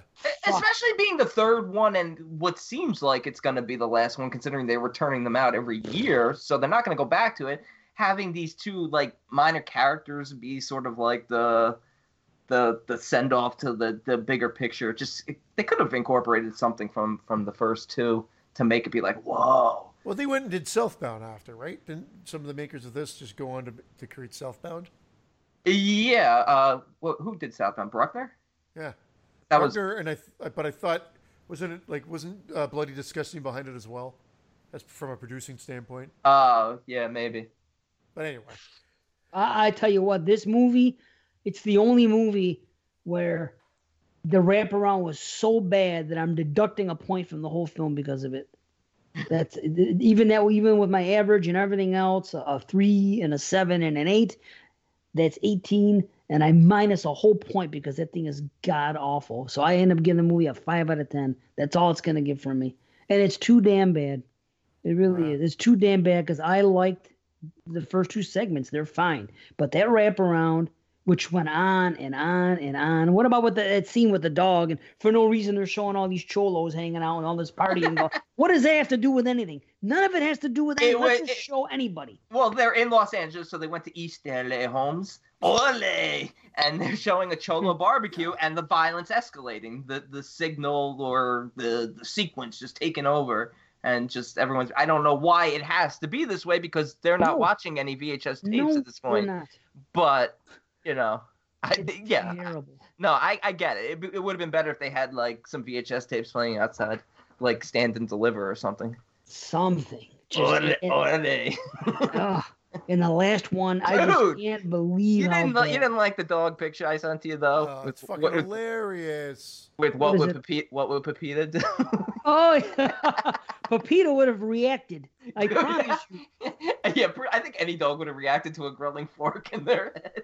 Pepita would react to freaking you blowing wind on her. You know what I mean? Freaking, you put that in my dog's head. Her last look is gonna be a freaking of horror. She's gonna be, you know what I mean? It ain't gonna be just fucking chilling there like it's freaking on Quaaludes. Yeah, I think that dog is on Ludes.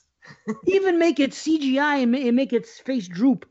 I would even take bad CGI over a photograph of a dog. No, show that white dog, and then the next scene, cut to it being a basset hound, which is droopy. Just totally changed to a droopy-looking dog. I was literally gonna say, turn it to droopy dog, and I would have been happy. The freaking what we got. Some dog. That should be the mascot of the podcast. That freaking dumb dog with a fork in its head. Dumb dog. I fucking love that dog. I just can't stand that dog. Just sitting there, calm as a freaking dog. Hindu cow. Breaking out to Little Orphan Annie here. You guys are so harsh on that dog.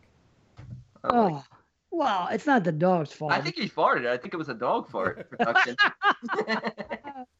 Oh boy, out of control. Well, you were right, B. We did it in 30 VHS. It didn't 29 actually. Yeah, didn't even deserve it either. Because I gotta believe me. Yeah, it's tough. Like the reason why 3 and 1 are so close for me is this.